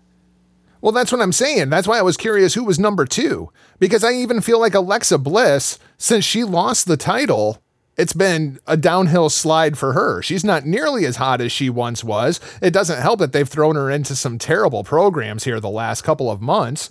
But, it's like, okay, if she's number 2, then the logical WrestleMania match would be number 1 versus number 2. And that doesn't feel like a WrestleMania main event to me either. Well, we saw that at SummerSlam. The only one that feels like a WrestleMania main event to me, if it's going to involve Ronda Rousey in a singles match, is Shayna Baszler. I completely agree with you. Unless, they've got a lot of repairing to do with Charlotte. I think they can get her back there.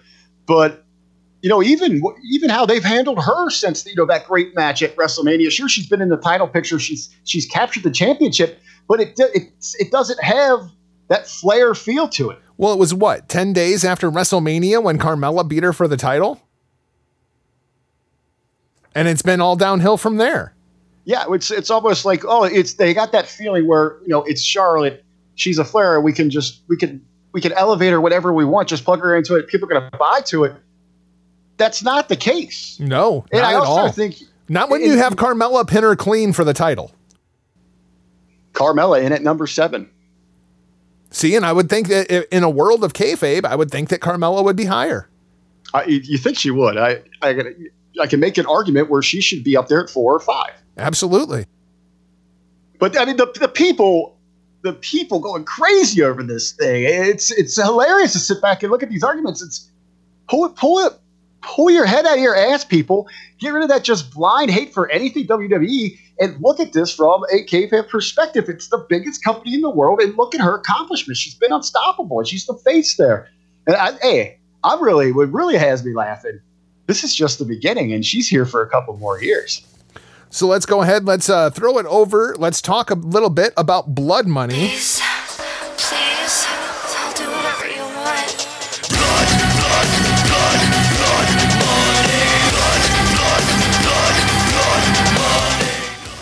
And in honor of our Saudi Arabian fans, we are not going to talk anymore about any women on the rest of this show because they are banned from the rest of this show in true Saudi form. So Blood Money, Cena and Bryan are out. Renee Young is in, and you liar! What? Renee Young's a woman. Oh well, yeah, I guess. Evidently Renee Young is in, which I think is bullshit, by the way. I don't think that she's going to Saudi Arabia. And Hulk Hogan is in or out or in or out. We're not exactly sure. WWE's not promoting it whatsoever. They actually removed him from the website at one point. I don't know if he's back on at this point or not. So Cena and Bryan are out. Hogan and Renee are in. I guess that's the consolation prize. You don't get John Cena, you get Hulk Hogan. Rick, I got to thinking about this last night. What is it that John Cena and Daniel Bryan have in common other than they both used to, or still in Bryan's case, nail bellows? They both have the same agent. They both have the same agent. This might have been a package deal. Daniel Bryan may not have even had any kind of choice in this thing whatsoever. It very well could have been John Cena says, I'm not going, and neither is Bryan. Yeah, I mean, could have been some kind of deal together on this thing. Maybe went the other way around, where Bryan kind of thinking, I don't want to be a part of this. If I kind of make this stand on my own, man, I'm totally screwed here. John, will you back me up? Well, and now it also seems to have come out, and not like we didn't see this coming, WWE has absolutely zero plans for Daniel Bryan now that he has lost his championship match to AJ Styles. What is next for Daniel Bryan?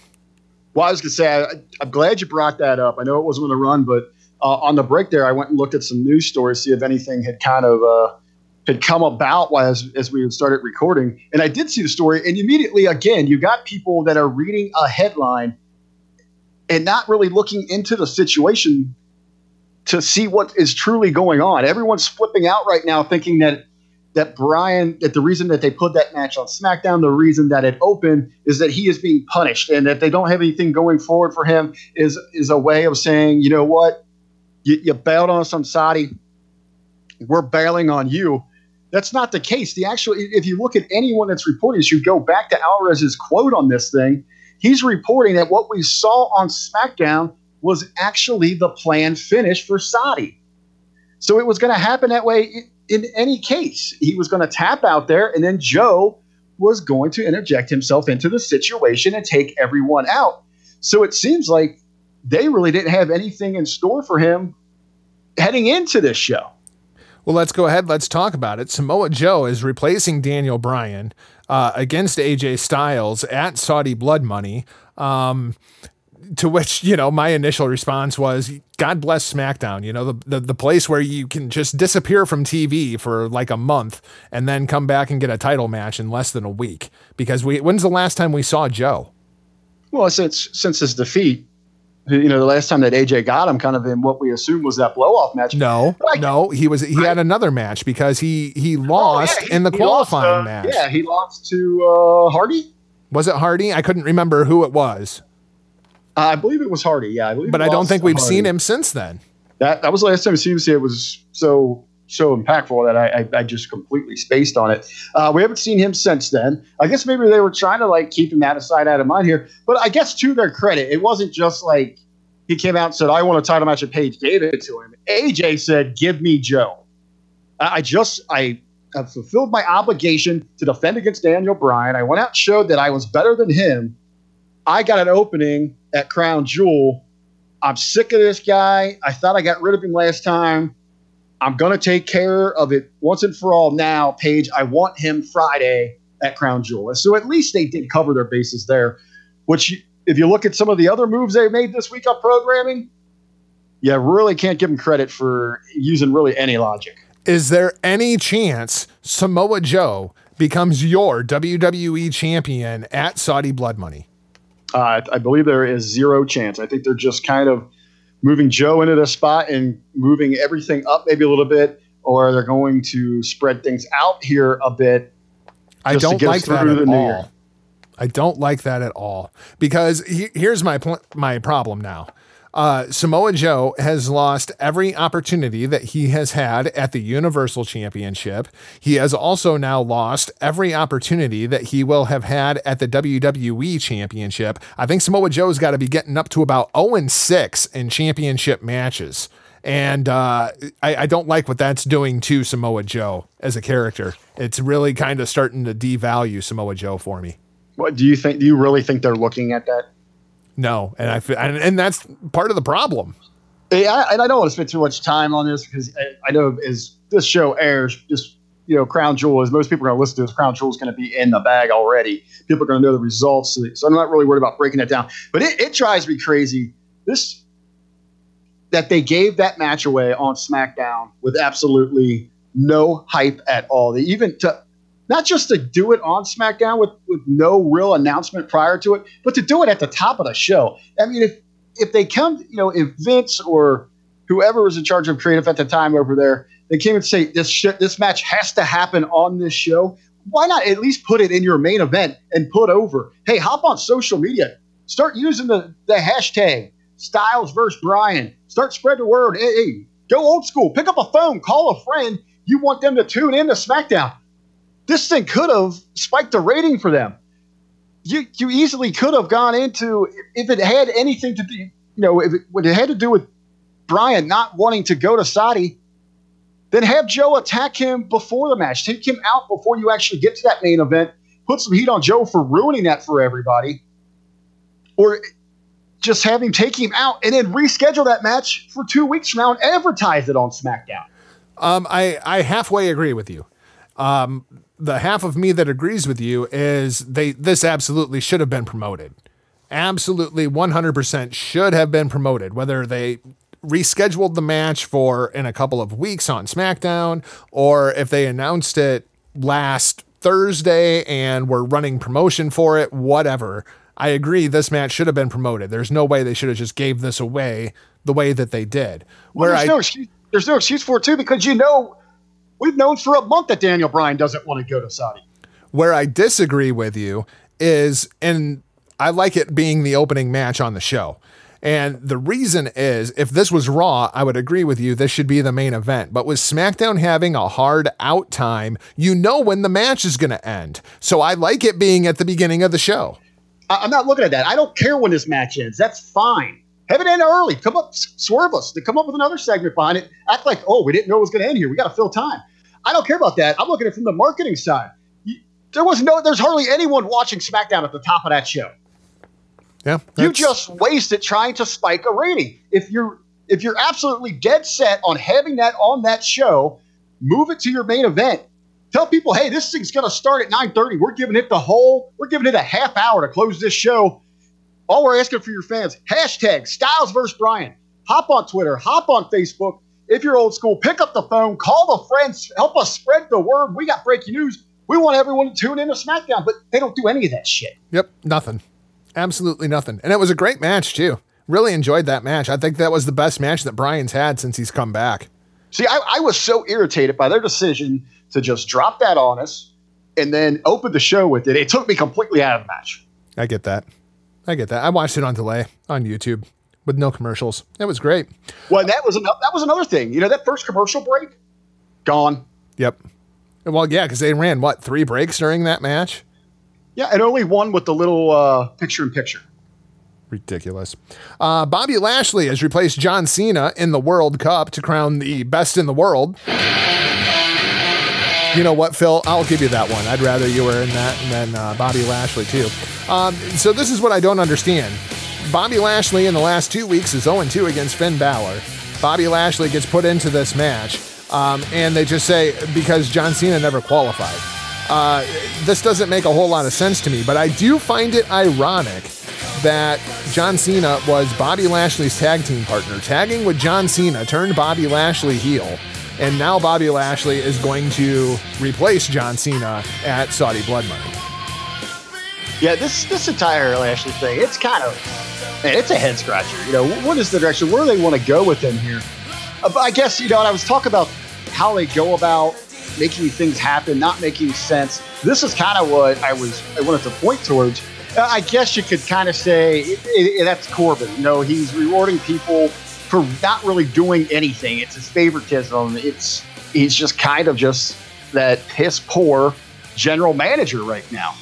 That's what they're going with here. But still, creative-wise, you couldn't come up with anything better to get somebody into that slot there. I'm really hoping that if they're going to bring John Cena back for WrestleMania, which does not seem like it's a foregone conclusion to me in any way, shape, or form, at this point, I feel like the WrestleMania match has to be Bobby Lashley and John Cena. Well, I've seen some rumblings. Well, Cena was in an interview. I don't remember the publication. I think it was a television program where they were asking him about WrestleMania, and he pretty much, you know, he got the audience kind of going, you know, getting them riled up, and they were, do you want to see me at WrestleMania? You know, they all pop. Are you sure? I was thinking about sitting this one out. Do you want to see me? And it ended with, you know what? You've convinced me. I'm going to be at WrestleMania. Again, you know, that could just be a work for that audience to get, you know, a little excitement around that program. But there has been, you know, some rumors that he might sit this one out. I think that they're going to feel they need him, especially no big dog. You betcha. With no big dog, and I guess they're still reaching out to The Rock. You know, we heard those rumors that they wanted Rock versus Roman. Now I've seen some reports that if they can still get The Rock on board for WrestleMania, that they've kind of got Lashley penciled in as that opponent. That seems absurd to me. It seems crazy, doesn't it? Like John Cena versus Lashley, I can get there. I can make that work. But The Rock versus Lashley? Like, why? I don't know how. I don't really know how we're going to get there. I guess we got plenty of time to get that ball rolling and get something going. But to me, at that point, that almost seems forced. Yeah. And there's not really, you don't have that organic kind of buy-in for people. There's not really that backstory. Even with Roman, I mean, there's so much story built in for you. You've already got something there if you want to go Lashley and Cena. You can go back to this Australian show, and it actually would lend some, you know, credence to that Australian show. See, we actually did something there. Everyone kind of hated us for just taking that big money in that big stadium show. We kind of planted some seeds then. Well, let's talk about Brock Lesnar and Braun Strowman for the championship of the universe. But first,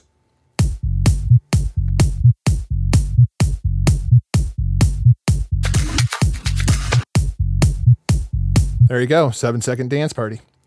Brock Lesnar and Braun Strowman for the championship of the universe.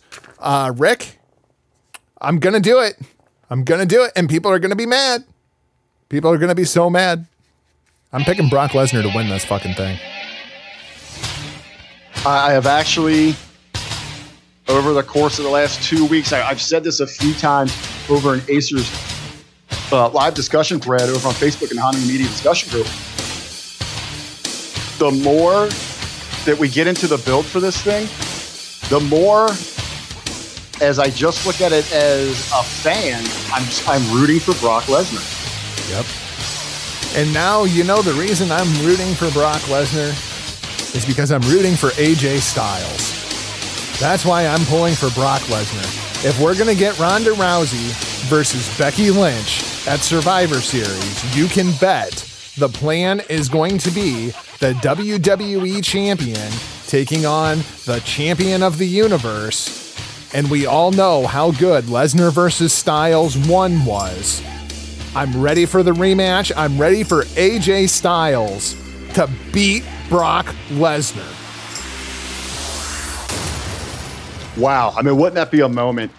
Just even like, let's just break it down at very, very basic there. You got Ronda coming in as the Raw Women's Champ with that tremendous MMA background, that tie in there.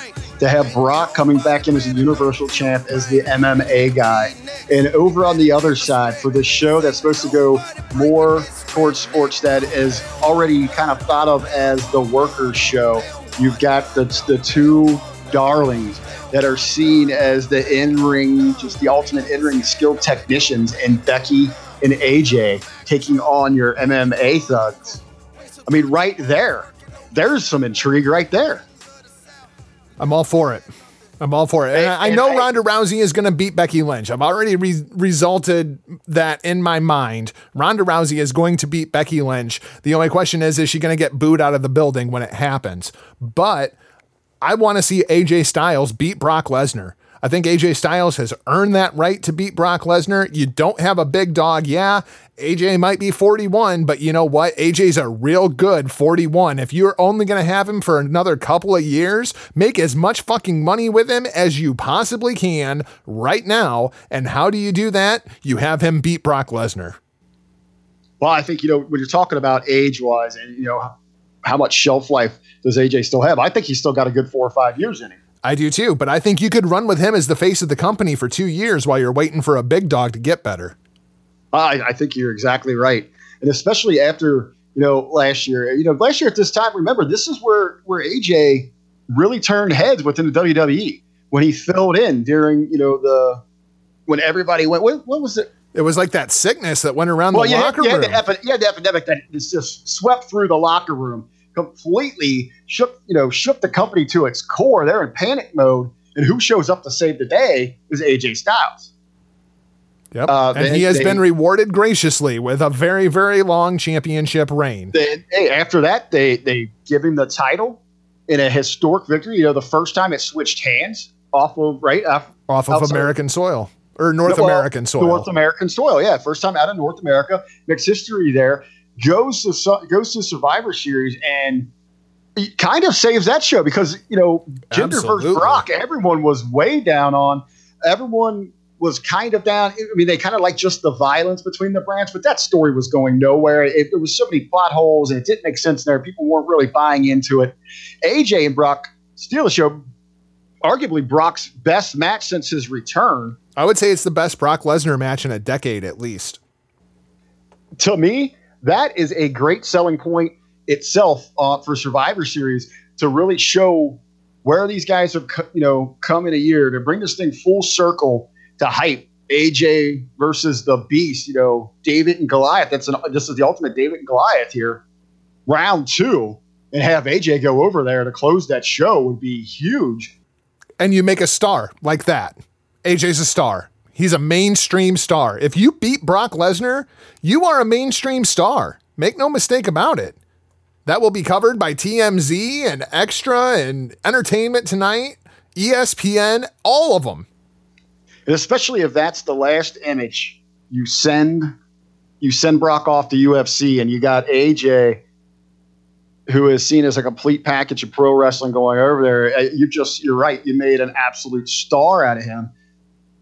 It's something that you don't need from Saudi. You don't need that image of Braun going over Brock in that situation. Braun doesn't need that. He's fine where he's at right now. But even going into the Survivor Series, I don't think there's that much appeal with Braun versus AJ. No, not at all. That match sounds awful to me. And I think they would be so worried about protecting Braun. They have him go over, which just further devalues the WWE Championship, which is already, kind of at AJ is the man, is doing all he can to define that title, but they're not showing it any respect in any regards. Yep. I'm for it, man. I'm completely for it. AJ is going to become the longest reigning WWE champion in history. Well, not named Bruno Sammartino, but he's going to pass Punk's record. I've absolutely come to that conclusion. With where he's at now, he is absolutely going to pass 434 days to be the longest reigning modern era champion in history. It might have been a hell of a flight from South America, but boy, have they paid him back for it.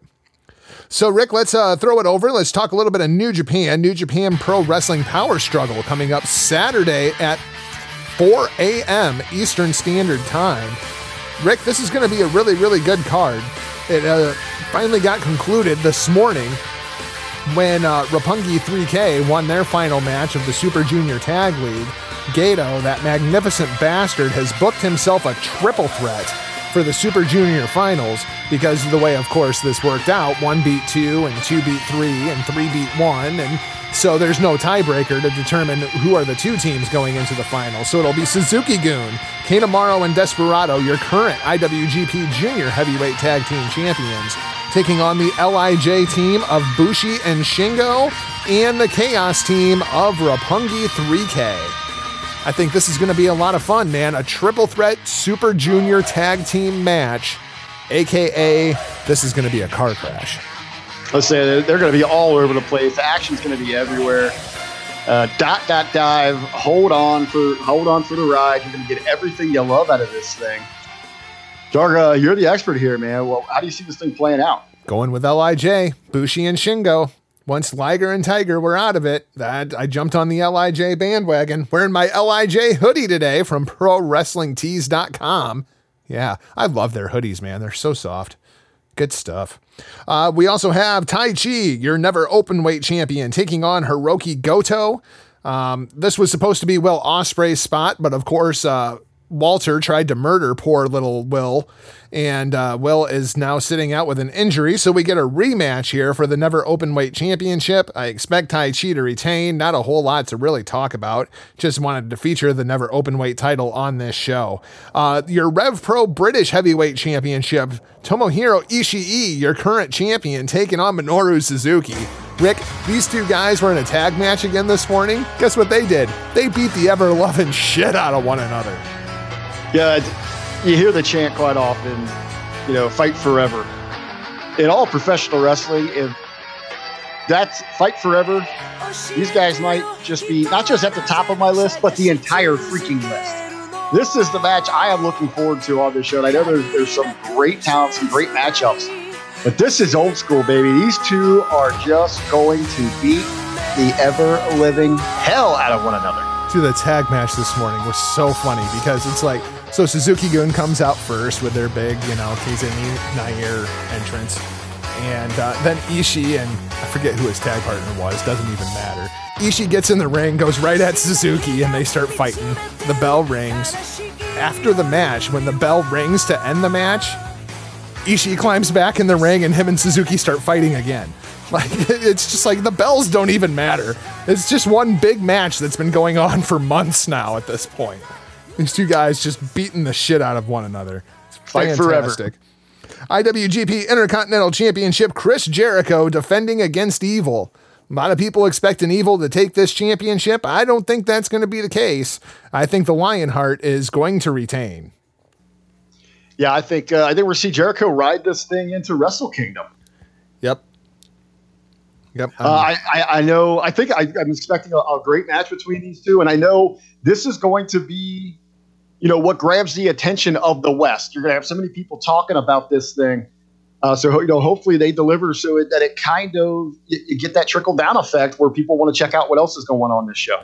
The man that I think is going to be taking on Evil at Wrestle Kingdom, Zack Sabre Jr. I want to see the blow off to that feud at Wrestle Kingdom.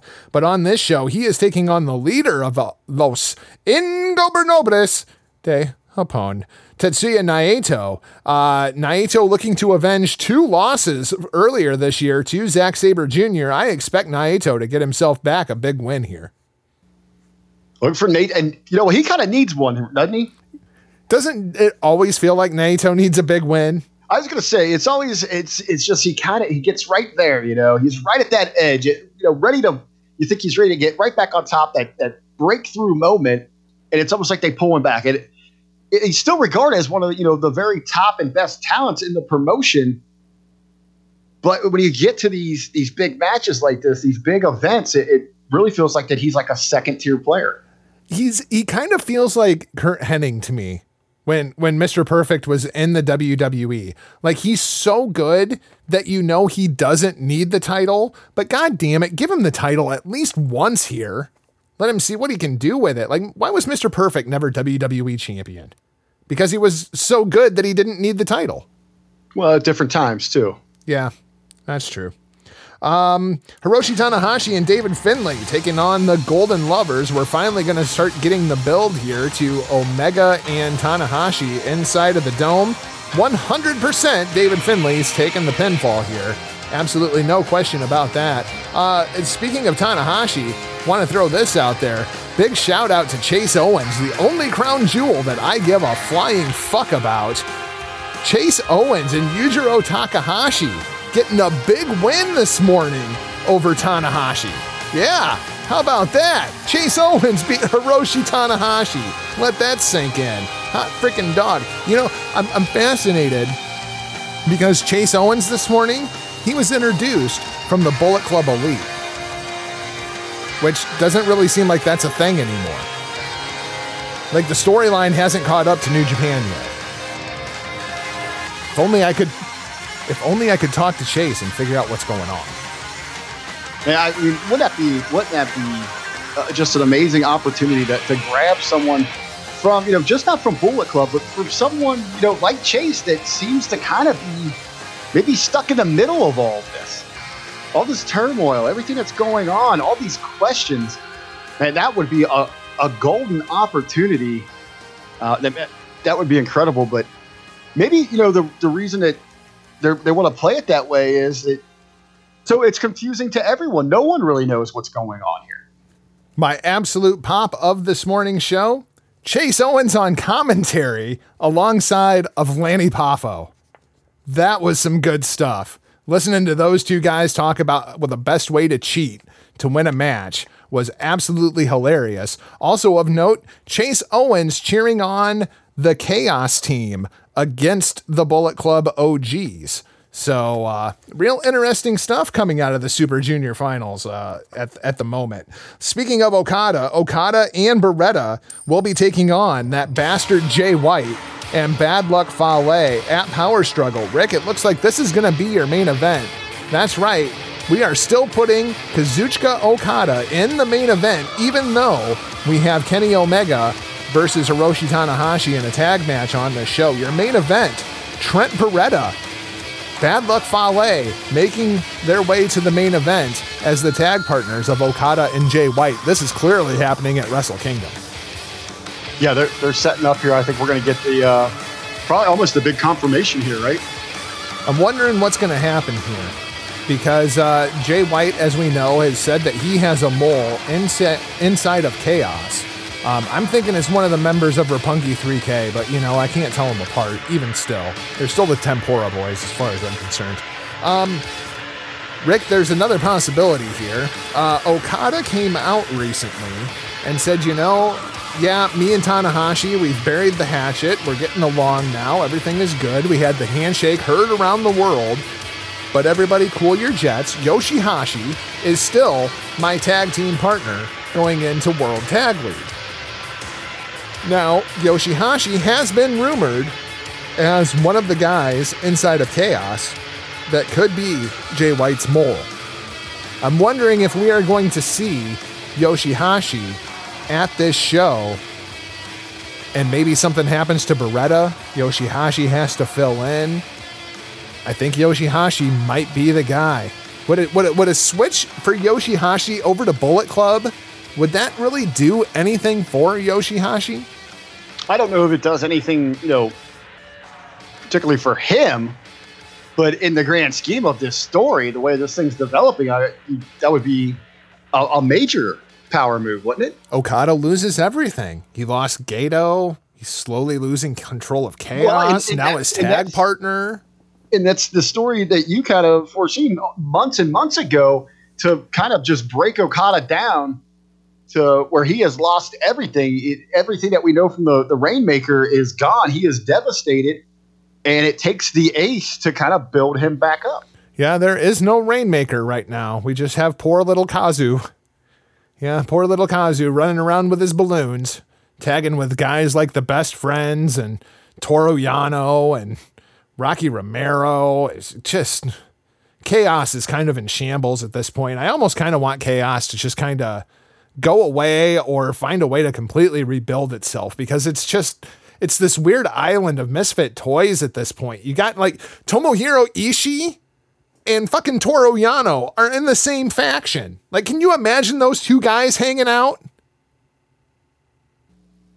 Yeah, actually, that would probably be pretty damn entertaining. That's what's on Toru Yano's DVDs. You should look it up sometime. It's rather entertaining. I don't think Ishii is a big fan of Yano.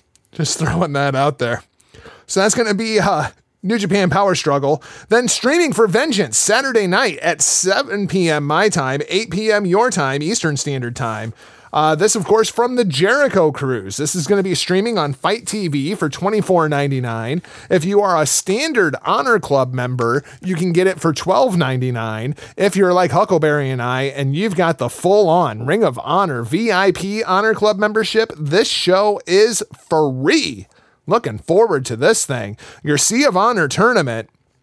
Rick, this is a pretty good tournament, and I don't know who won. I have avoided spoilers to this point. Here are your first round matches. The returning Dalton Castle. Finally, Dalton Castle is back, and he is taking on in the first round the man that pinned him for his Kingdom's Championship, Matt Taven. Matt Taven and Dalton Castle, first round. Looking forward to that match. Christopher Daniels takes on the Booker. That's right, the Booker, Delirious, is actually in the tournament. He might be a favorite to win, just saying. Then we have Marty Scurll taking on Rhett Titus, Silas Young and Flip Gordon. Looking forward to that match. Mark Briscoe takes on Will Ferrara, Hangman Page and Frankie Kazarian, who have the strangest love-hate relationship I think I've ever seen in my life. Cheeseburger takes on the Beer City Bruiser, going with my buddy Burger over strong in that one. Like that's going to happen. And Jay Briscoe taking on Kenny King. Hopefully Jay Briscoe beats the ever-loving piss out of Kenny King. That's what I want to see happen in that match. Rick, this is a really good tournament. I'm looking forward to this thing.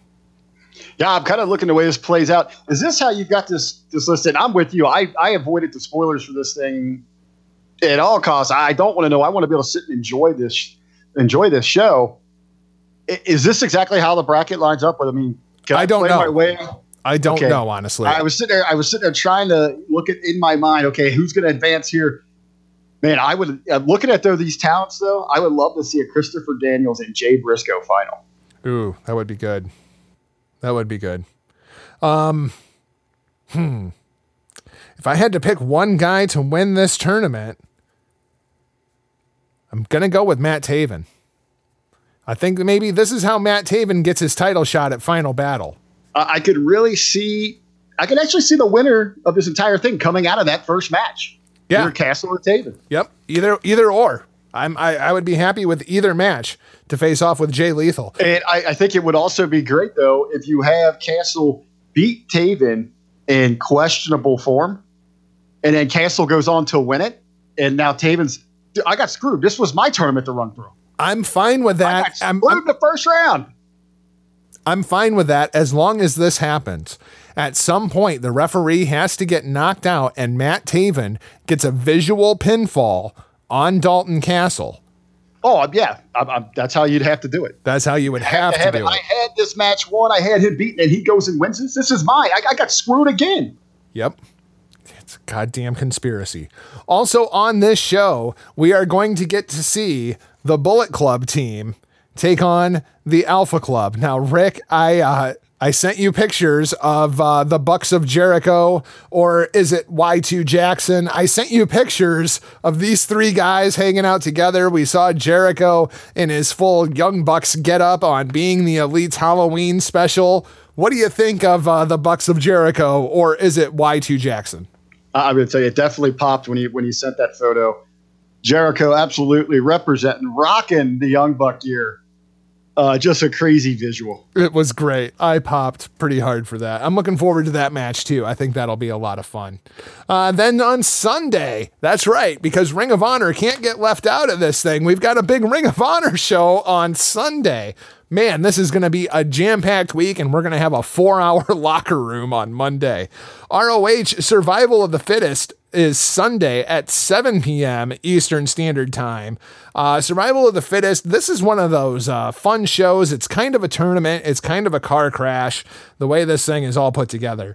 On this show, you're going to have your ROH 6-man tag team title match, the Bullet Club team of Cody and the Bucks. I'm not sure if they have a special name, like, the Super Click or the Super Villains or the Hung Bucks. What would you call Cody and the Bucks? Oh man, I have no idea. So much going on there. I guess they're just representing the elite at this point. How about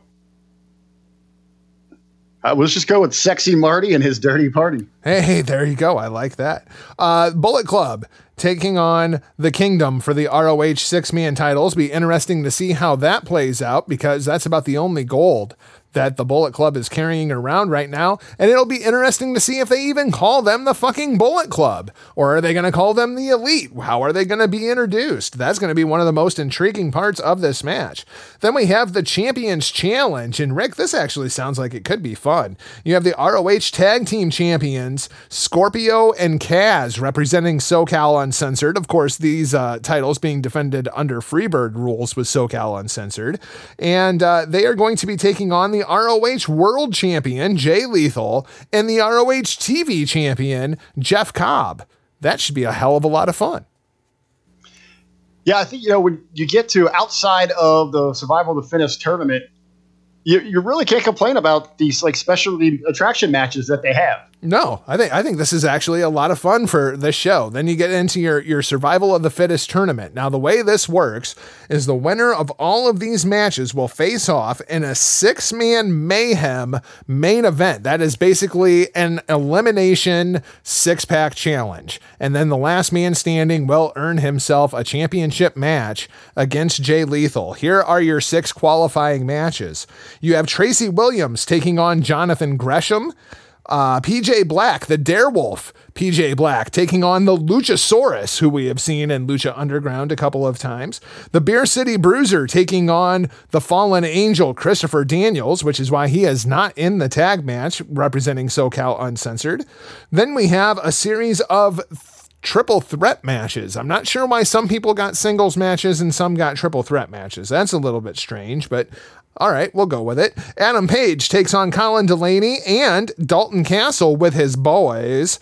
Andrew Everett versus Guerrero Maya Jr. and Flip Gordon. Silas Young and Stuka Jr. take on the villain Marty Scurll, who is my pick to win this whole freaking thing. Marty Scurll is my choice to win Survival of the Fittest 2018. Rick, how do you see this thing playing out? It's interesting that you went with old Sexy Marty there, because I was going to go with the Hangman. Ooh, yeah, that's right. The Elite representing. Hangman seems like he really wants himself a championship match, and he doesn't give a shit what championship it is. He'll find somebody and go after the tag titles. He'll go after the TV title. He'll go after the ROH World title. He doesn't really care. He just wants a title shot because Hangman knows that he has been severely misused inside of Ring of Honor this year. Hangman should be one of the cornerstones of that company at this point, given the rub that he had coming out of the G1, and they have done absolutely nothing with him. I say, he's looking for that opportunity, but he's had, at little stretches where he really starts heating up. He's going to get that breakthrough. That's why I was kind of looking. When I looked at this field, he was a little bit of a dark horse, but I think this is that big moment he needs. He's going to finish 2018 hot, ride that wave into 19. I'm looking forward to the year of the Hangman. I'm curious about some of this other talent that is on this show and who exactly is actually working with Ring of Honor and who is being brought in for this show. Tracy Williams, I'm not familiar with at all, taking on Jonathan Gresham. PJ Black and the Luchasaurus, I don't know what their affiliation is with Ring of Honor. I love the Darewolf, PJ Black, and the Luchasaurus. Some of you may remember he was on Big Brother a couple of years ago. Yeah, that guy. Yeah, he's wrestling from Ring of Honor now in a freaking dinosaur costume. So I don't know what either one of those guys' status is with the company. Colin Delaney, I know he was a WWE jobber there for a little while. But again, not familiar with what his affiliation is with Ring of Honor. Andrew Everett, I know from Impact Wrestling, just recently signed a contract with Ring of Honor Wrestling. He is going to be a full-time Ring of Honor guy, so it wouldn't surprise me if they try to give him some kind of rub in that match against Guerrero Maya Jr. from CMLL and Flip Gordon, and then Stuka Jr., who I think is from CMLL, but I'm not entirely sure, in that final match against Silas Young and Marty Scurll. Well, I think it's just a case of they know what they want to do with a few certain in-house talents. So instead of really, keeping your own in there and getting them losses, let's bring in some outside talent. Let's add some extra flavor, hopefully bring some different eyes, just to the product, and maybe, get some exposure for some talents they want to do some business with going forward. So of the 4 big shows this weekend, Huckleberry, you've got WWE on Friday, you got the Jera Cruise on Saturday, you've got New Japan Pro Wrestling on Saturday, and then you have Survival of the Fittest on Sunday. You ain't going to that show, are you? That's the show in Columbus, Ohio. No, I will not. I'll be watching from home.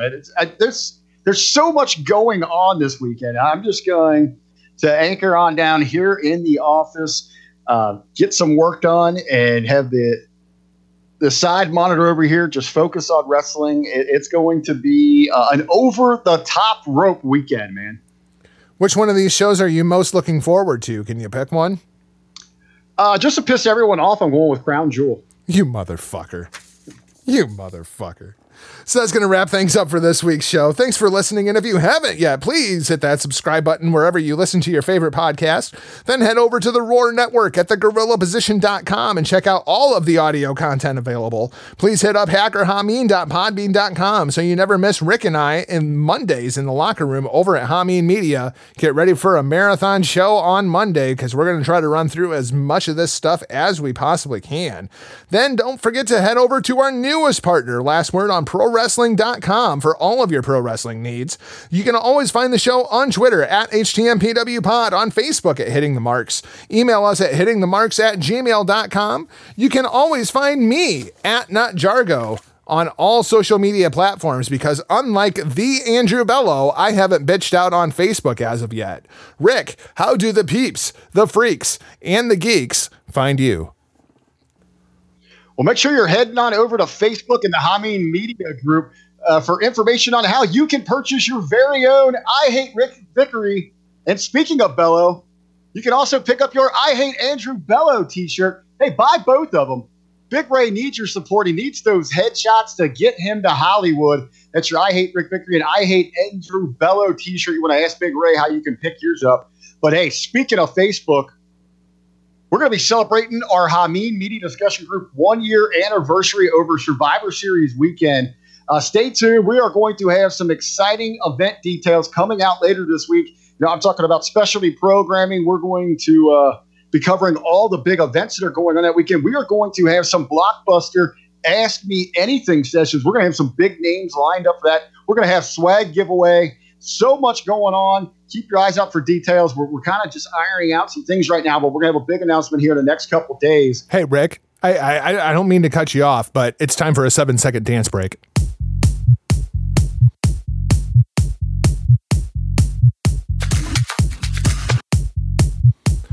Okay, continue. I love that. I love that shit, man. Where was I? What was I talking about? Oh, hey, how about you can find me on social media? Get me on all the platforms at The Real RBV. Also, be sure to check out Herd Marketing for all your hospitality-based marketing needs. It's over at facebook.com/b.herd. That is BE.HERDD. Jargo, get us out of here. That's it for this week's show. We'll talk to you Monday over in the locker room. For now, we're off like a prom dress. See ya! Point your fingers. Label me. I don't give up. be your bad guy. Stop, go.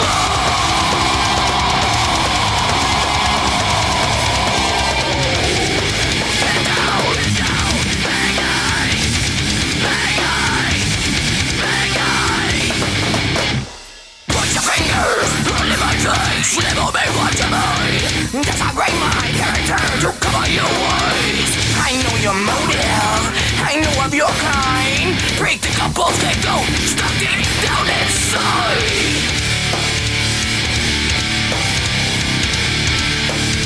Wow, situation is a classic cliche. You'll be draping the blame on me. I smell self-righteousness. That's the bad guy. Go!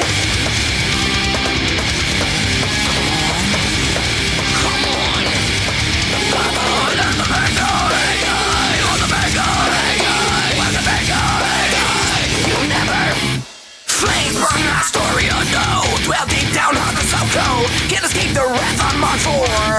Right. Trick the man with the righteous mind. Never caught when I cross that line. I'll never be that bad guy.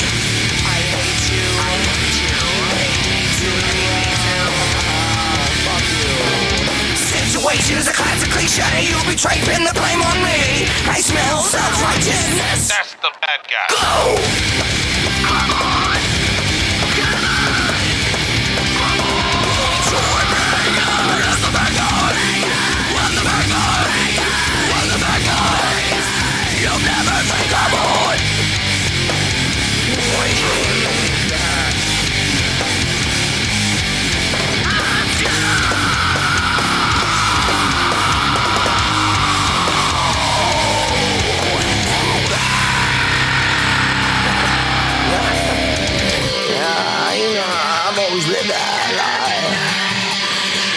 Fucked your bitch and I lied. She was at home with me last night. I'll be your bad guy.